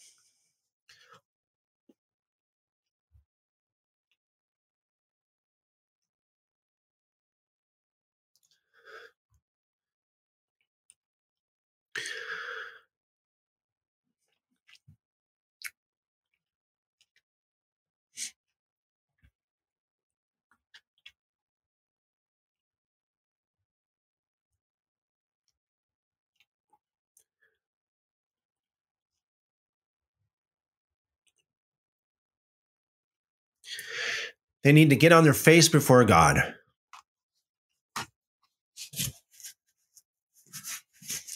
And don't get up until you get right with God. And call a national fast, man, woman, child, animal, just like how they did in Nineveh. And don't break that fast until you find the mercy of God. Repent. Change. Humble yourself. Completely strip yourself of every iota, every atom of pride.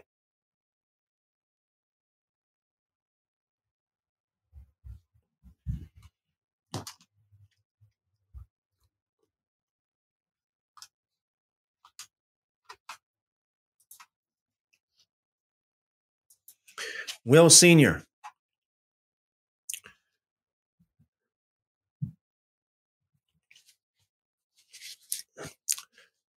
Excuse me, guys. Hold on a second.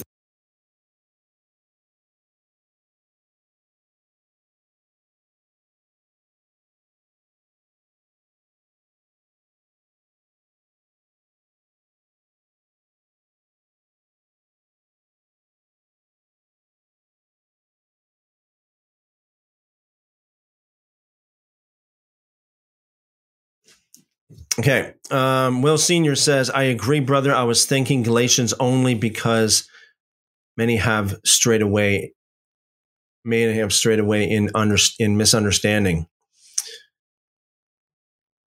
Yeah, Galatians is the most misunderstood book for sure. We are one in the body of Christ. You know what? It's good. You know, there's a lot of people with a lot of different ideas, a lot of differences. As the world gets darker and as things get harder, we just cannot afford to be fighting over stupid little things. The line has to be drawn, just like how when Moses came down from the mountain, if you're on the side of the Lord, get over here right now. Stay with me. If not, let it be known. I guarantee you, in these countries where Christians are persecuted really harshly, and it's illegal basically to be a Christian, they're arrested and killed just for their faith. Nobody is going to be arguing in the trenches about whether or not Noah used nails or whether or not Pilate used soap to wash his hands.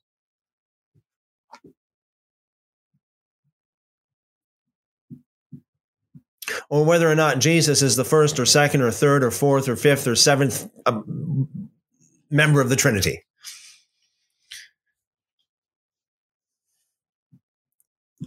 It's going to be like, hey, what side are you on? Are you on God's side or not? Are you on the Lord's side or not? Are you with me or you're against me? We can't afford to be arguing over little things. And suddenly, the things that you think are big things become small things in the sight of persecution. Jordan says it's almost like gaslighting. Church fathers and English translators intentionally messed with them and ask why Jews don't believe or respect Christianity. Yeah, exactly.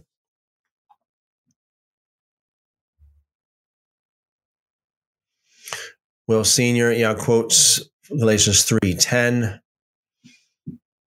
Again, there's a lot of arguments, and there's a lot of different people who argue different things about this verse. What are the works of the law?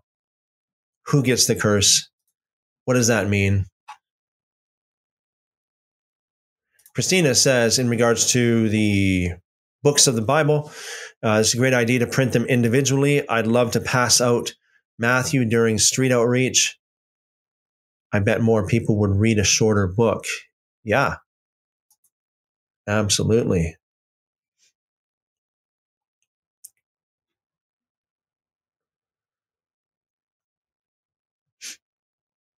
Is Holy Bible means holy books? Holy Bible literally means holy book. What do I think is the most debated aspect of Christianity? Well, that's a very good question. The most debated. Oh, I don't know. I really don't know what the most debated would be. There are lots of, like whether or not,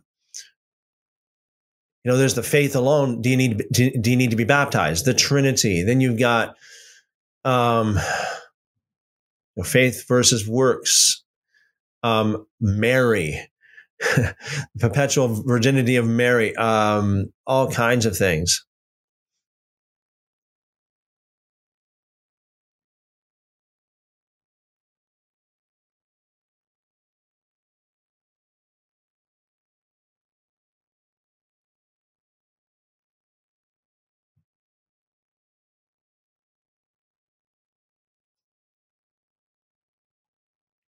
The second first says, hey, folks, hit the like. It does help the algorithm to get his posts out there to new people. Yes, thank you very much. The second first. Question for Move says, I liked.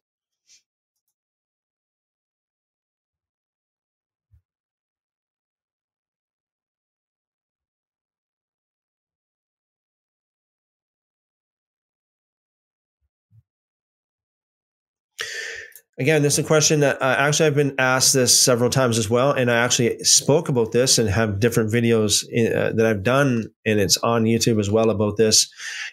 Are the two witnesses Elijah and Moses, or Elijah and Enoch? I do believe it's Elijah and Enoch. There's a book called The History of Joseph the Carpenter. It's one of these ancient extra biblical books.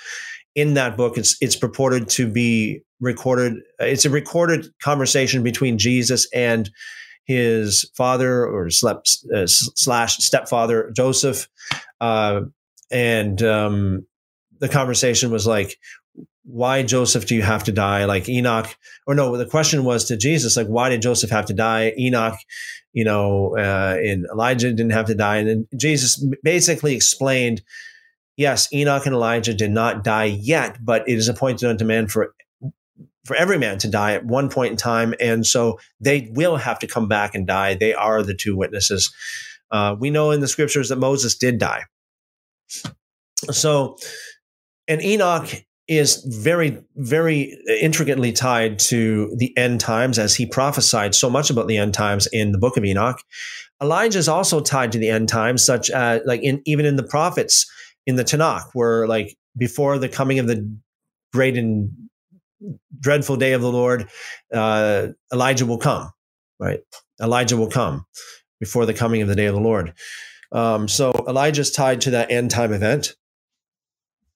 In the book of Revelation, we have, the two witnesses calling fire down from heaven. So that's just like Elijah.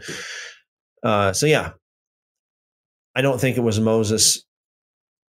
I don't think he's one of the two witnesses.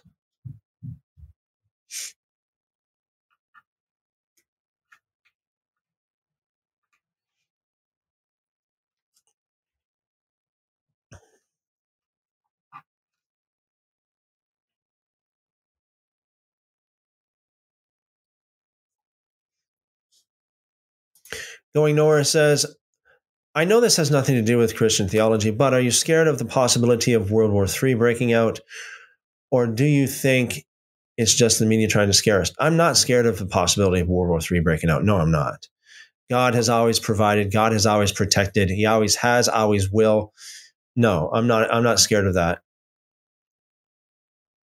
I look back in my life and what God brought me through would absolutely shock you. Absolutely shock you. There's so many times I came very close to dying, but I didn't.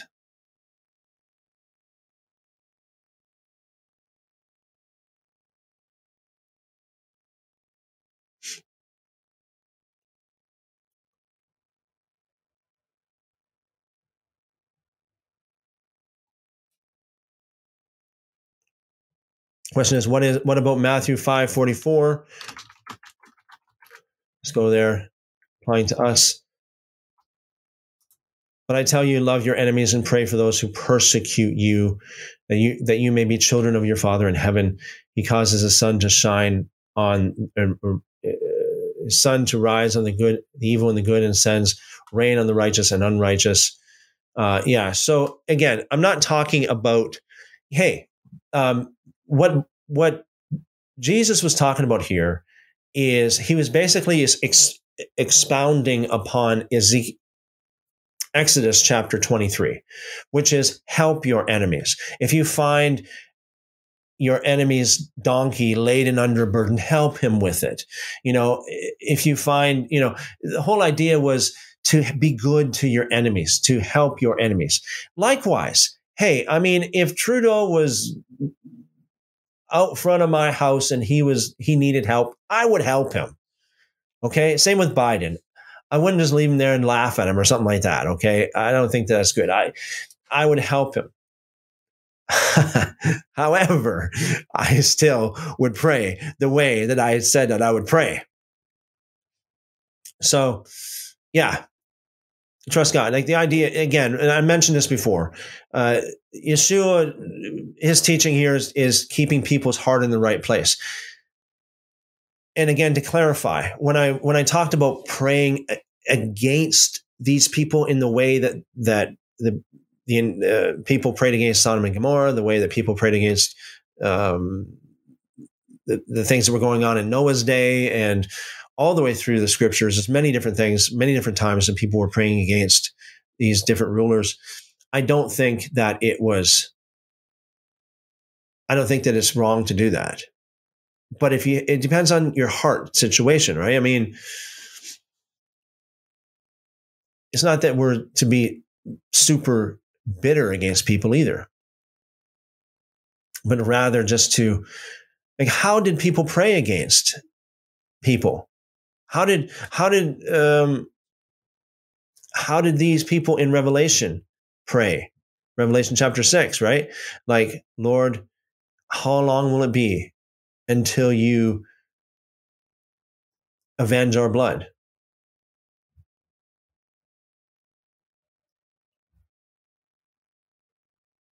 So you understand, it's not that they wouldn't help people. It's not that they wouldn't love people to that degree. It's just that, put it this way, Matthew 5:44-45, when Jesus said, love your enemies, pray for those who persecute you. I believe that everything that God did, including what he did to the wicked regime in the late 1930s and early 1940s, including what he did there, was in response to prayer. Is it wrong? Was it wrong for anybody to pray against Mr. Adolf? Okay? Was it wrong to pray for anybody to pray against him? Should everybody just been said, we need to submit to him. We need to obey his orders.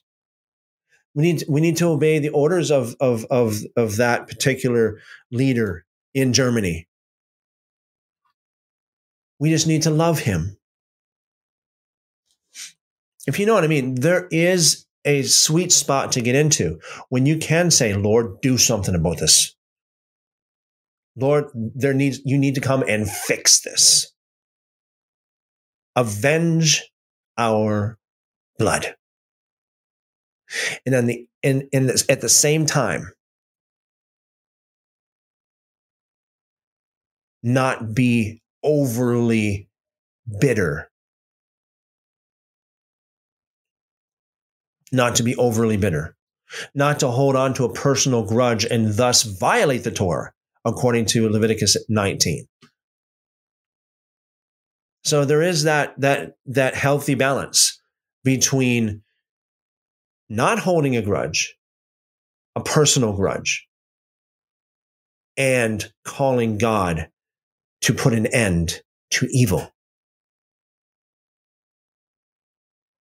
and put in and laying it all upon the Lord, laying it all upon God. Again, just to go back here again to how the people prayed in Revelation chapter 6. They called out in a loud voice, "How long, sovereign Lord, holy and true, until you judge the inhabitants of the earth and avenge our blood?" So I think we should keep a distinction between what they were praying was basically like justice, judicial judgments of God versus personal bitterness. You can put aside the personal bitterness, the personal grudges, and just say, God, I lay it in your hands. How long until you judge the inhabitants of the earth and avenge our blood?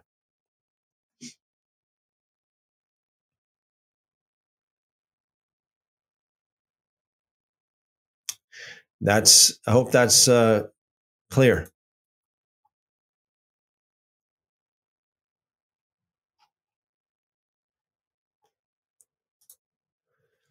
Rita says, besides Deuteronomy, I read John 17 every day and meditate about it. I think you can better read one capture from the New Testament.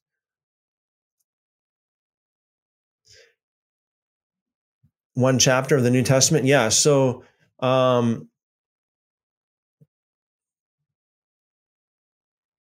yeah, you read the book of Deuteronomy, read the Torah.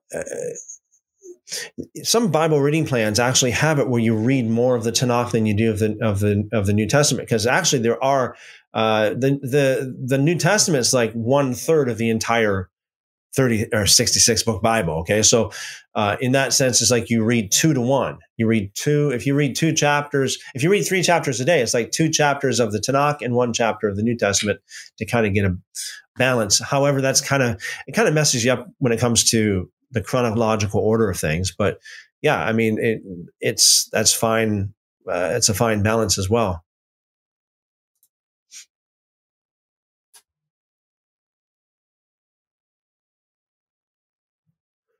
Byron says, I live in Edmonton, Alberta, 3 hours away from Calgary.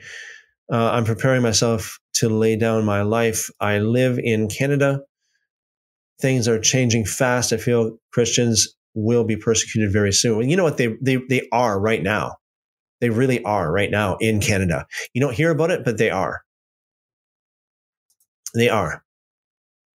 I know people who have been spit upon, had their property destroyed. They've been forcibly confined by wicked people in Canada because they're Christian in the past couple years.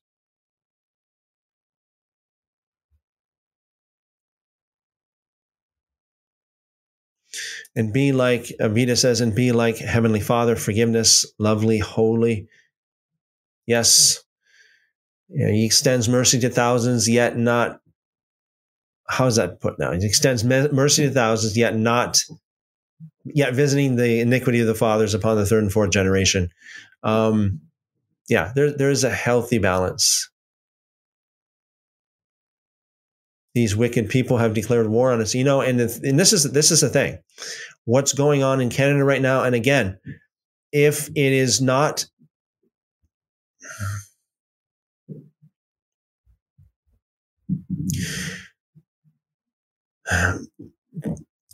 people should speak up all over the world, because other politicians are watching, and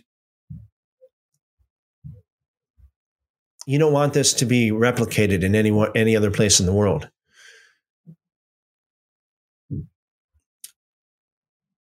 It's like what's happening in Canada is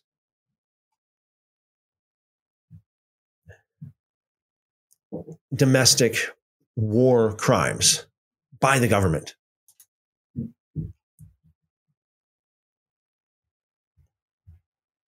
That's what it's like.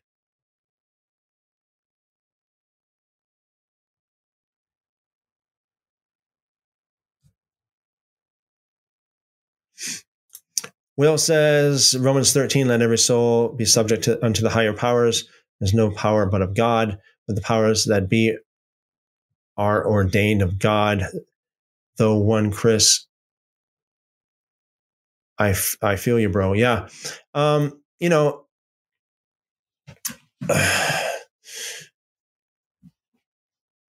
I think we should respect and honor and obey the authorities of the land to the best of our abilities under the law of God. Put it this way.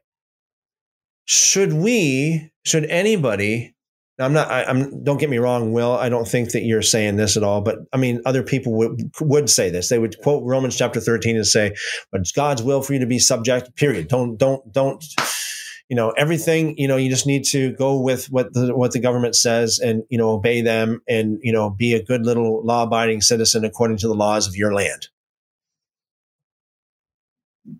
Putting aside what happened in Germany several decades ago, putting aside that, let's talk about what's happening in North Korea today, right? So in North Korea today, you worship the leaders of North Korea, especially the leader of North Korea. You worship him and his family by law. So, you know where I'm going with this. It's Romans 13 certainly has its limits.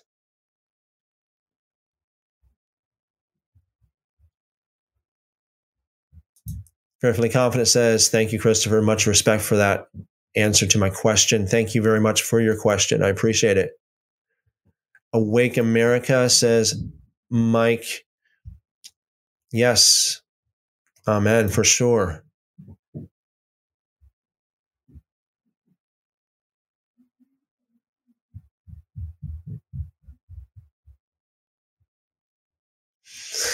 Byron says, I heard that in my reserve where I'm from, when Christians went there to sing gospel songs and spread the word, some people threw rocks and insulted them, and whoever went up for prayer were banished from the reserve by the chief. When I heard that, I couldn't believe it. It makes me feel uncomfortable to spread the word to my own family since our reserve is small and mostly everyone knows each other. Yeah.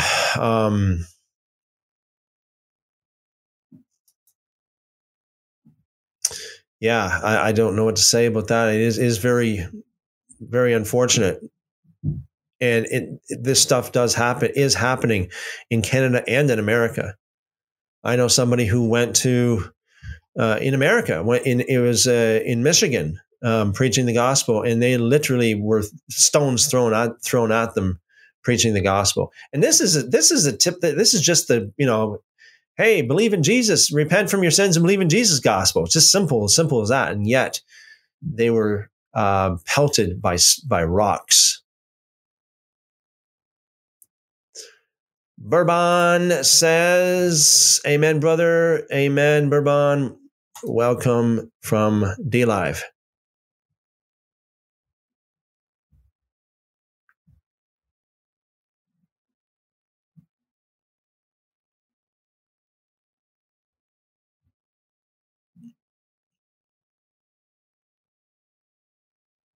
And question says, shalom, everyone. Have a good day. May the Holy Spirit and the Messiah and God bless you. Thank you very much. Blessings multiplied back to you as well. I appreciate that. Many, many blessings multiplied back to you. So let's go on here with Numbers chapter 14. Numbers chapter 14. Then the Lord said to Moses, how long will these people reject me? And how long will they not believe me with all the signs which I have performed among them? I will strike them with the pestilence and disinherit them. And I will make of you a greater nation greater and mightier than they. And Moses said to the Lord, then the Egyptians will hear it, for you For by your might you brought these people up from among them, and they will tell it to the inhabitants of this land. They have heard that you, Lord, are among these people, and that you, Lord, are seen face to face, and your cloud stands above them.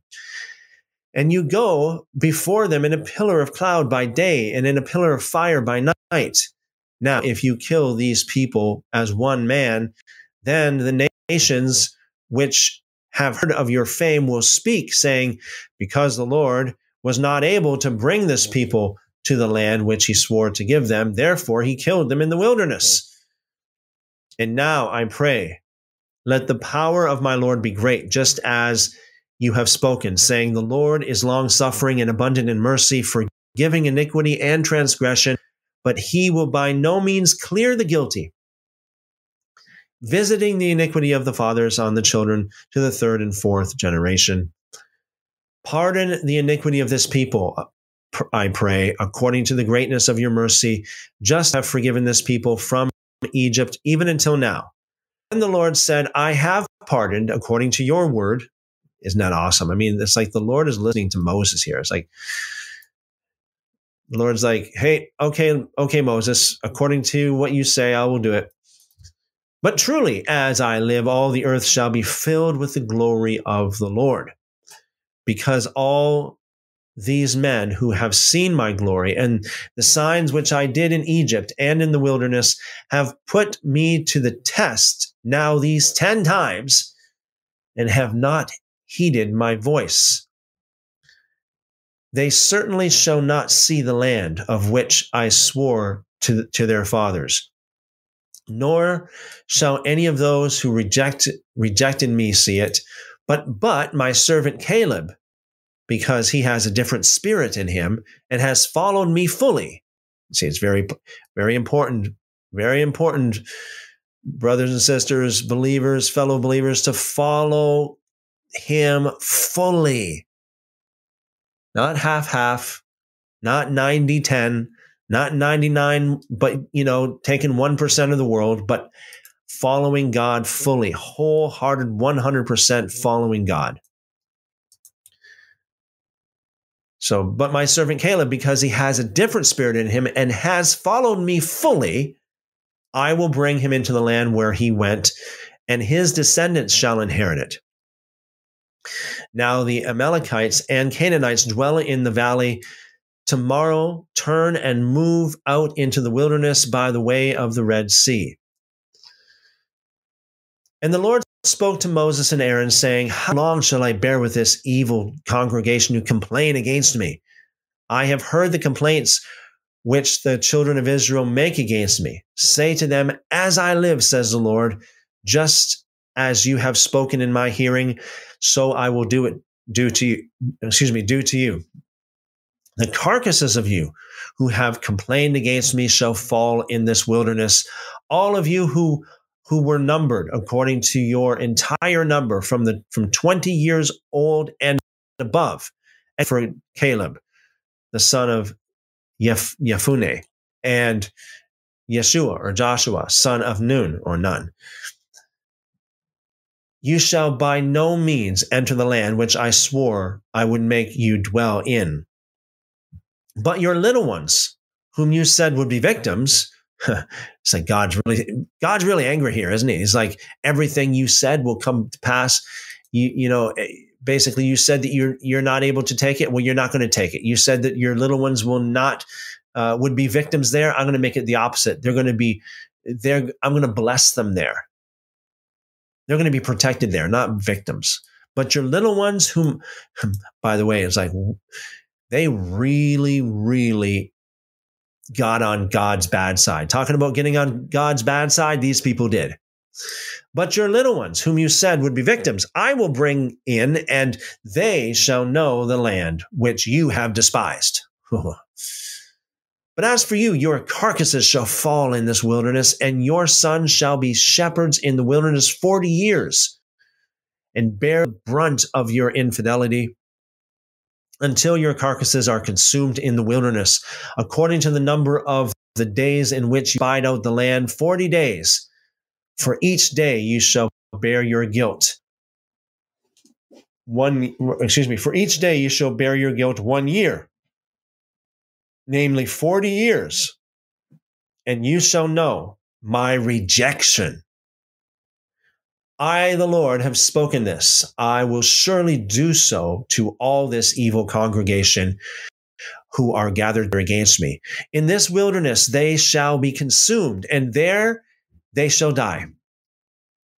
Now the men whom Moses sent to spy out the land, who returned and made all the congregation complain against him by bringing a bad report of the land, those very men who brought the evil report about the land died by the plague before the Lord.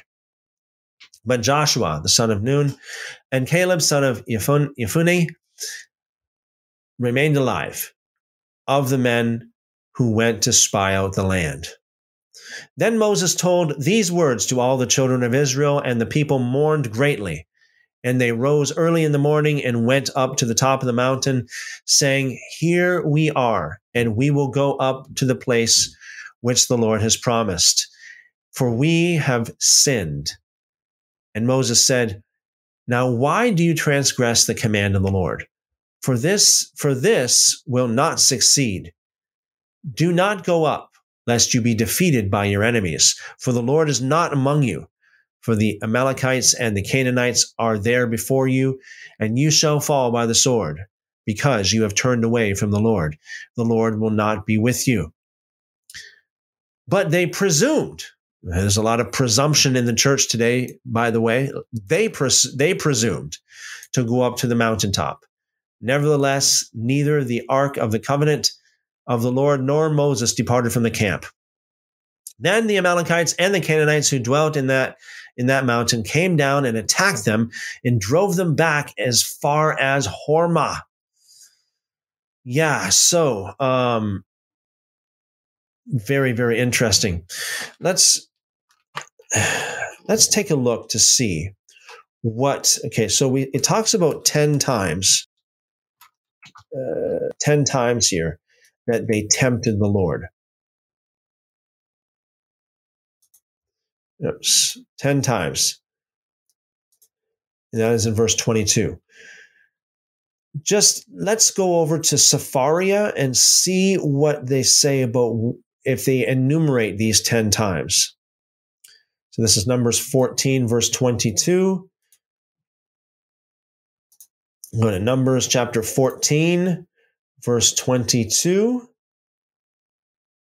Now, look at this. We got here, it says here, it doesn't say 10 times. It says these many times. But in the notes here, it says many, literally 10.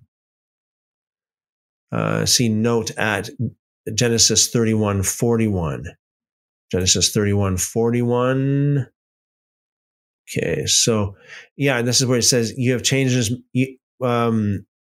Jacob was talking about Laban, who changed his wages 10 times. So literally 10 times. So it seems to me that this whole thing is not literal. I mean, it's not mathematical, like really like counting 10 times, but rather it's a figure of speech. Let's just see what it says here in the commentary, Rashi. It doesn't say anything. I'm in Ezra.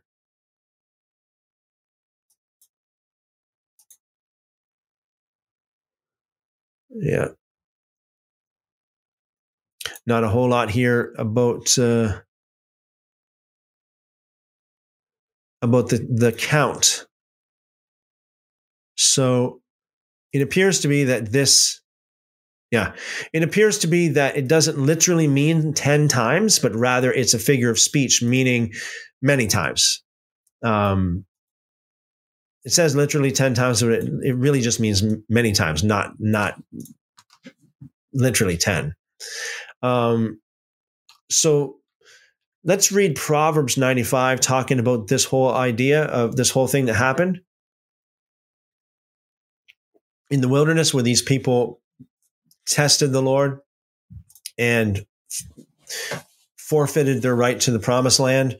This is Psalm 95, verse 1. Oh, come, let us sing to the Lord. Let us shout joyfully to the rock of our salvation. Let us come before his presence with him. Let us shout joyfully to him with psalms. For the Lord is the great God and the great King above all gods. In his hand are the deep places of the earth. The heights of the hills are his also. The sea is his, for he made it, and his hands formed the dry land. O come, let us worship and bow down. Let us kneel before the Lord, our Maker.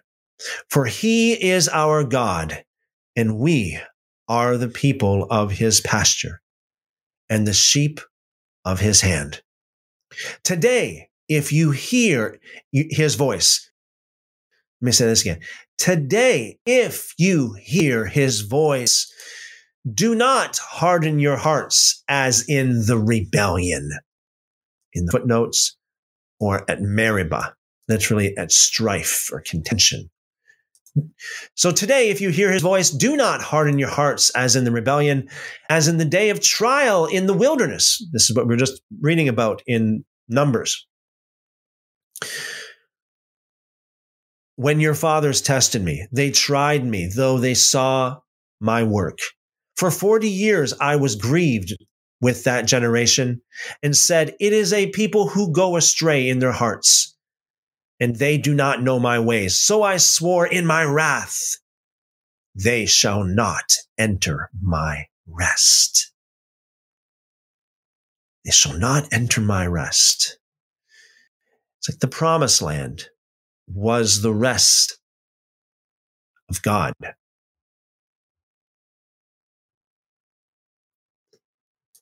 Psalms 106, very similar. Praise the Lord. Oh, give thanks to the Lord, for he is good. His mercy endures forever. Who can utter the mighty acts of the Lord? Who can declare all his praise? Blessed are those who keep justice and who does righteousness at all times. Remember me, Lord, with the favor you have towards your people. Oh, visit me with your salvation, that I may see the benefit of your chosen ones, that I may rejoice in the righteousness of your nation, that I may glory with your inheritance. We have sinned with our fathers. We have committed iniquity. We have done wickedly. Our fathers in Egypt did not understand your wonders. They did not remember the multitude of your mercies, but rebelled by the sea, the Red Sea. Nevertheless, he saved them for his name's sake, that he might make his mighty power known. He rebuked the Red Sea also, and it dried up. So he led them through the depths, as through the wilderness. He saved them from the hand of him who hated them, and redeemed them from the hand of the enemy. The waters covered their enemies. There was not one of them left. Then they believed his words. They sang his praise. They soon forgot his works. This is it right here. Let us never forget the works of God. That's why we should always give him praise. We should always remember what he did in our lives. We should always remember our testimony. We should always declare the mighty works of God. What God has did for you. Share it with other people. Let's never forget. Again, this is some of the festivals, feasts of the Lord, was to remember what God did. They soon forgot his works. They did not wait for his counsel, but lusted exceedingly in the wilderness and tested God in the desert. He gave them their requests, but sent leanness into their soul. When they envied Moses in the camp and Aaron, the saint of the Lord, the earth opened and swallowed up Dathan and covered the faction of Abiram or Abiram. A fire was kindled in their company. A flame burned up the wicked. They made a calf at Horeb and worshipped the molten image. Thus they changed their glory into the image of an ox that eats grass. They forgot God, their Savior. Again, talking about remembering, right? Versus forgetting. They forgot God, their Savior, who had done great things in Egypt, wondrous works in the land of Ham, the land of Ham being Egypt or Africa. Awesome things by the Red Sea. Therefore, he said that he would destroy them had not Moses, his chosen one, stood before him in the breach to turn away his wrath, lest he destroy them. Then they despised the pleasant land. They did not believe his word. There it is right there. Believe his word. But complained in their tents and did not heed the voice of the Lord. Therefore, he raised his hand in an oath against them to overthrow them in the wilderness, to overthrow their descent among the nations, and to scatter them in the lands. They joined themselves also to Baal of Peor, and ate sacrifices made to the dead. In the footnotes, offered to the dead. Thus they provoked him to anger with their deeds, and the plague broke out among them, and Phinehas stood up and intervened, and the plague was stopped. And that was accounted to him for righteousness to all generations forevermore. Again, that was accounted to him for righteousness. It's the same phrase that God used about with Abraham, right? And it's not about faith alone. It's about what he did, not just faith. To all generations forevermore. They angered him also at the waters of strife, so that it went ill with Moses on account of them, because they rebelled against his spirit. Interesting, it says they rebelled against his spirit here, because a lot of people think that the spirit and the law are two different things. It's either you go by the law or the Torah, or you go by the spirit. No. The spirit that is spoken of here is the Spirit of God, the Holy Spirit, the same Spirit that was with Moses, the same Spirit that gave Moses the Torah. It is the law of the Spirit, the Torah, so that he spoke rashly with his lips. They did not destroy the peoples concerning whom the Lord had commanded them, but they mingled with the Gentiles and learned their works. They served their idols, which became a snare to them. They even sacrificed their sons and their daughters to demons, and shed innocent blood, the blood of their sons and daughters, whom they sacrificed to the idols of Canaan, and the land was polluted with blood. Thus they were defiled by their own works. They played the harlot by their own deeds. Therefore the wrath of the Lord was kindled against his people, so that he abhorred his own inheritance, and he gave them into the hand of the Gentiles. And those who hated them ruled over them. Their enemies also oppressed them, and they were brought into subjection under their hand. Many times he delivered them, but they rebelled in their counsel and were brought low for their iniquity. Nevertheless, he regarded their affliction when he heard their cry. And for their sake he remembered his covenant and relented according to the multitude of his mercies. He also made them to be pitied, and by all those carried them away captive.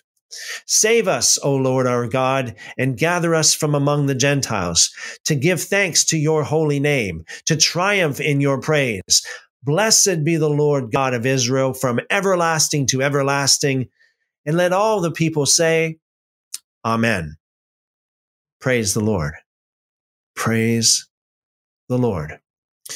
Hebrews 3, verse 7. So then, as the Holy Spirit says, if you hear God's voice today, do not be stubborn as your ancestors. See, this is what I would say to these politicians we were talking about earlier. If you hear God's voice today, do not be stubborn as your ancestors were when they rebelled against God, as they were that day in the desert when they put him to the test. There they put me to the test and tried me, says God, although they had seen what I did for 40 years. So I was angry with these people and said, they are always disloyal and refuse to obey my commands. I was angry and made a solemn promise. They will never enter the land where I would have given them to rest. My friends, be careful that none of you have a heart so evil that you turn away from the living God. Instead, in order that none of you be deceived by sin and become stubborn, you must help one another every day, as long as the word today is in the scripture applies to us. For we are partners with Christ if we hold firmly to the end the confidence we had in the beginning. This is what the scripture says. If you hear God's voice today, do not be stubborn, as your ancestors were when they rebelled against God. Who were the people who heard God's voice and rebelled against him? All those who were led out of Egypt by Moses, with whom was God angry for 40 years, with the people who sinned and fell down dead in the desert. When God made his solemn promise, they will never enter the land where I would have given them rest. Of whom was he speaking? Of those who rebelled. We see then that we were not able to enter the land. That they were not able to enter the land because they did not believe. Okay. Look at how it makes it clear here that obedience versus rebellion. Rebellion to God's commandments is what unbelief is. Okay. To not have faith, to not believe, means that you rebel against God's commands. It's impossible to say you have faith and you still sin. You still sin against God, because the very action of sin against God shows that you don't believe. Faith and obedience are one and the same, just two different you're looking at it from two different angles. Just like unbelief and rebellion are the same. Unbelief and sin are the same.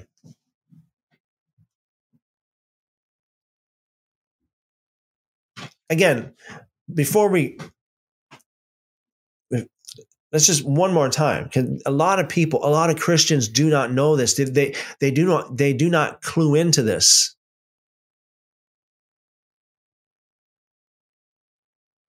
They think it's works versus faith. No, faith and works are together. One more time, just these last 3 verses, or 4 verses. Who were the people who heard God's voice and rebelled against him? Again, these are the people who did not believe. Rebellion and unbelief go hand in hand because they did not believe. All those who were led out of Egypt by Moses. With whom was God angry for 40 years? With the people who sinned. Again, because they did not believe. They fell down dead in the desert. When God made his solemn promise, quote, they will never enter the land where I would have given them rest, unquote. Of whom was he speaking? Of those who rebelled. Why did they rebel? Because they did not believe. So obviously, this implies that faith and obedience are one and the same as well. You obey because of your faith.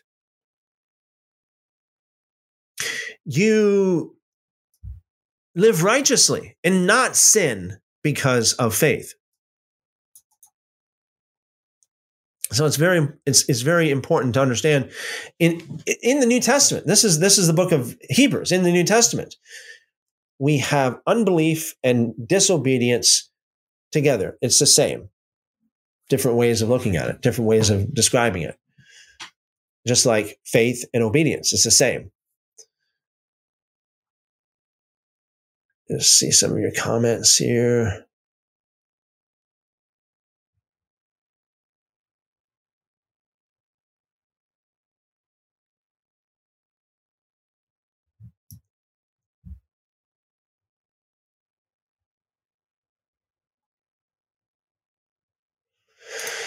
Byron says, after the 1,000 years, Satan is released again to test the saints.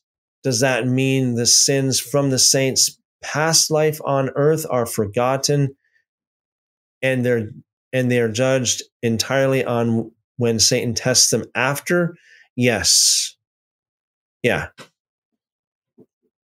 Is that during that 1,000 years, they are able to live that during that 1,000 years under the reign of the Messiah because of their righteousness. So it's like, okay, so there's one more. It's almost like another. You know how in computers you have like, if you're rendering something, you got like 1, 2, 3, 4 pass render. You know, you got certain. It's like going over it again and confirming it and confirming it. It's like this is the last pass, so to speak, of testing, just to make sure everything's extra pure. So Satan is released again to test, and that's how it is. Yeah, they're judged entirely on what when Satan tests them at that time, for sure. Davey says, "Shalom all, shalom, Davey, welcome."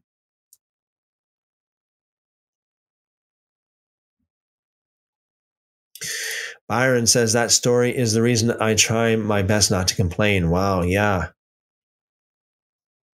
Yeah. Gotta watch what you say, you know. God is listening.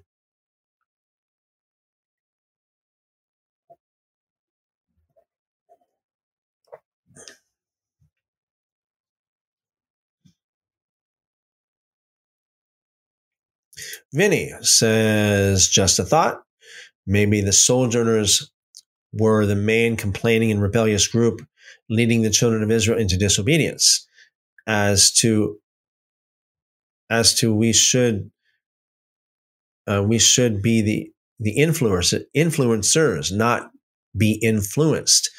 Very good point, Vinny. Very good. Definitely, yes, we have to be strong and make sure that we are the ones who are influencing. What do I think about the Codex Gigas? I'm not familiar with that. I'm sorry, I cannot comment on that.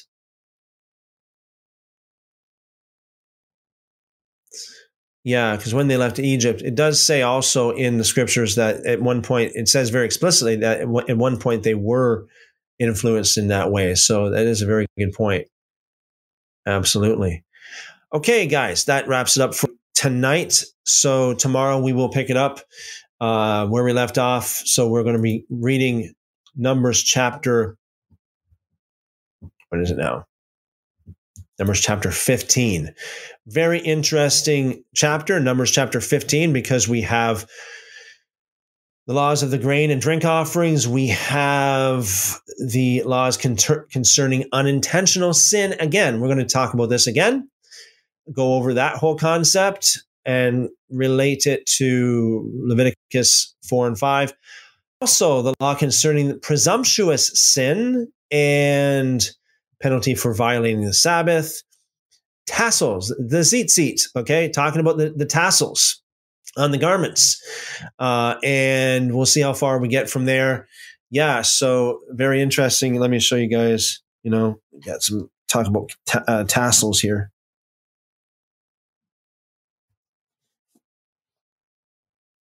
If I can get them,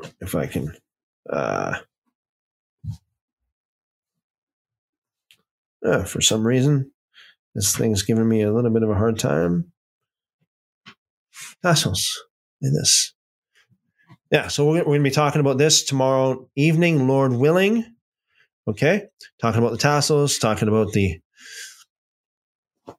unintentional sins, and so on and so forth. So very, very interesting as always. As always, guys, you guys are awesome. Thanks for your questions, your comments, and I appreciate your fellowship. The second verse says, Shalom, and thank you, Christopher. Thank you very much. The second verse, 1 John 2:26. Thank you, Christopher, and good night. Thank you, brother. Good night.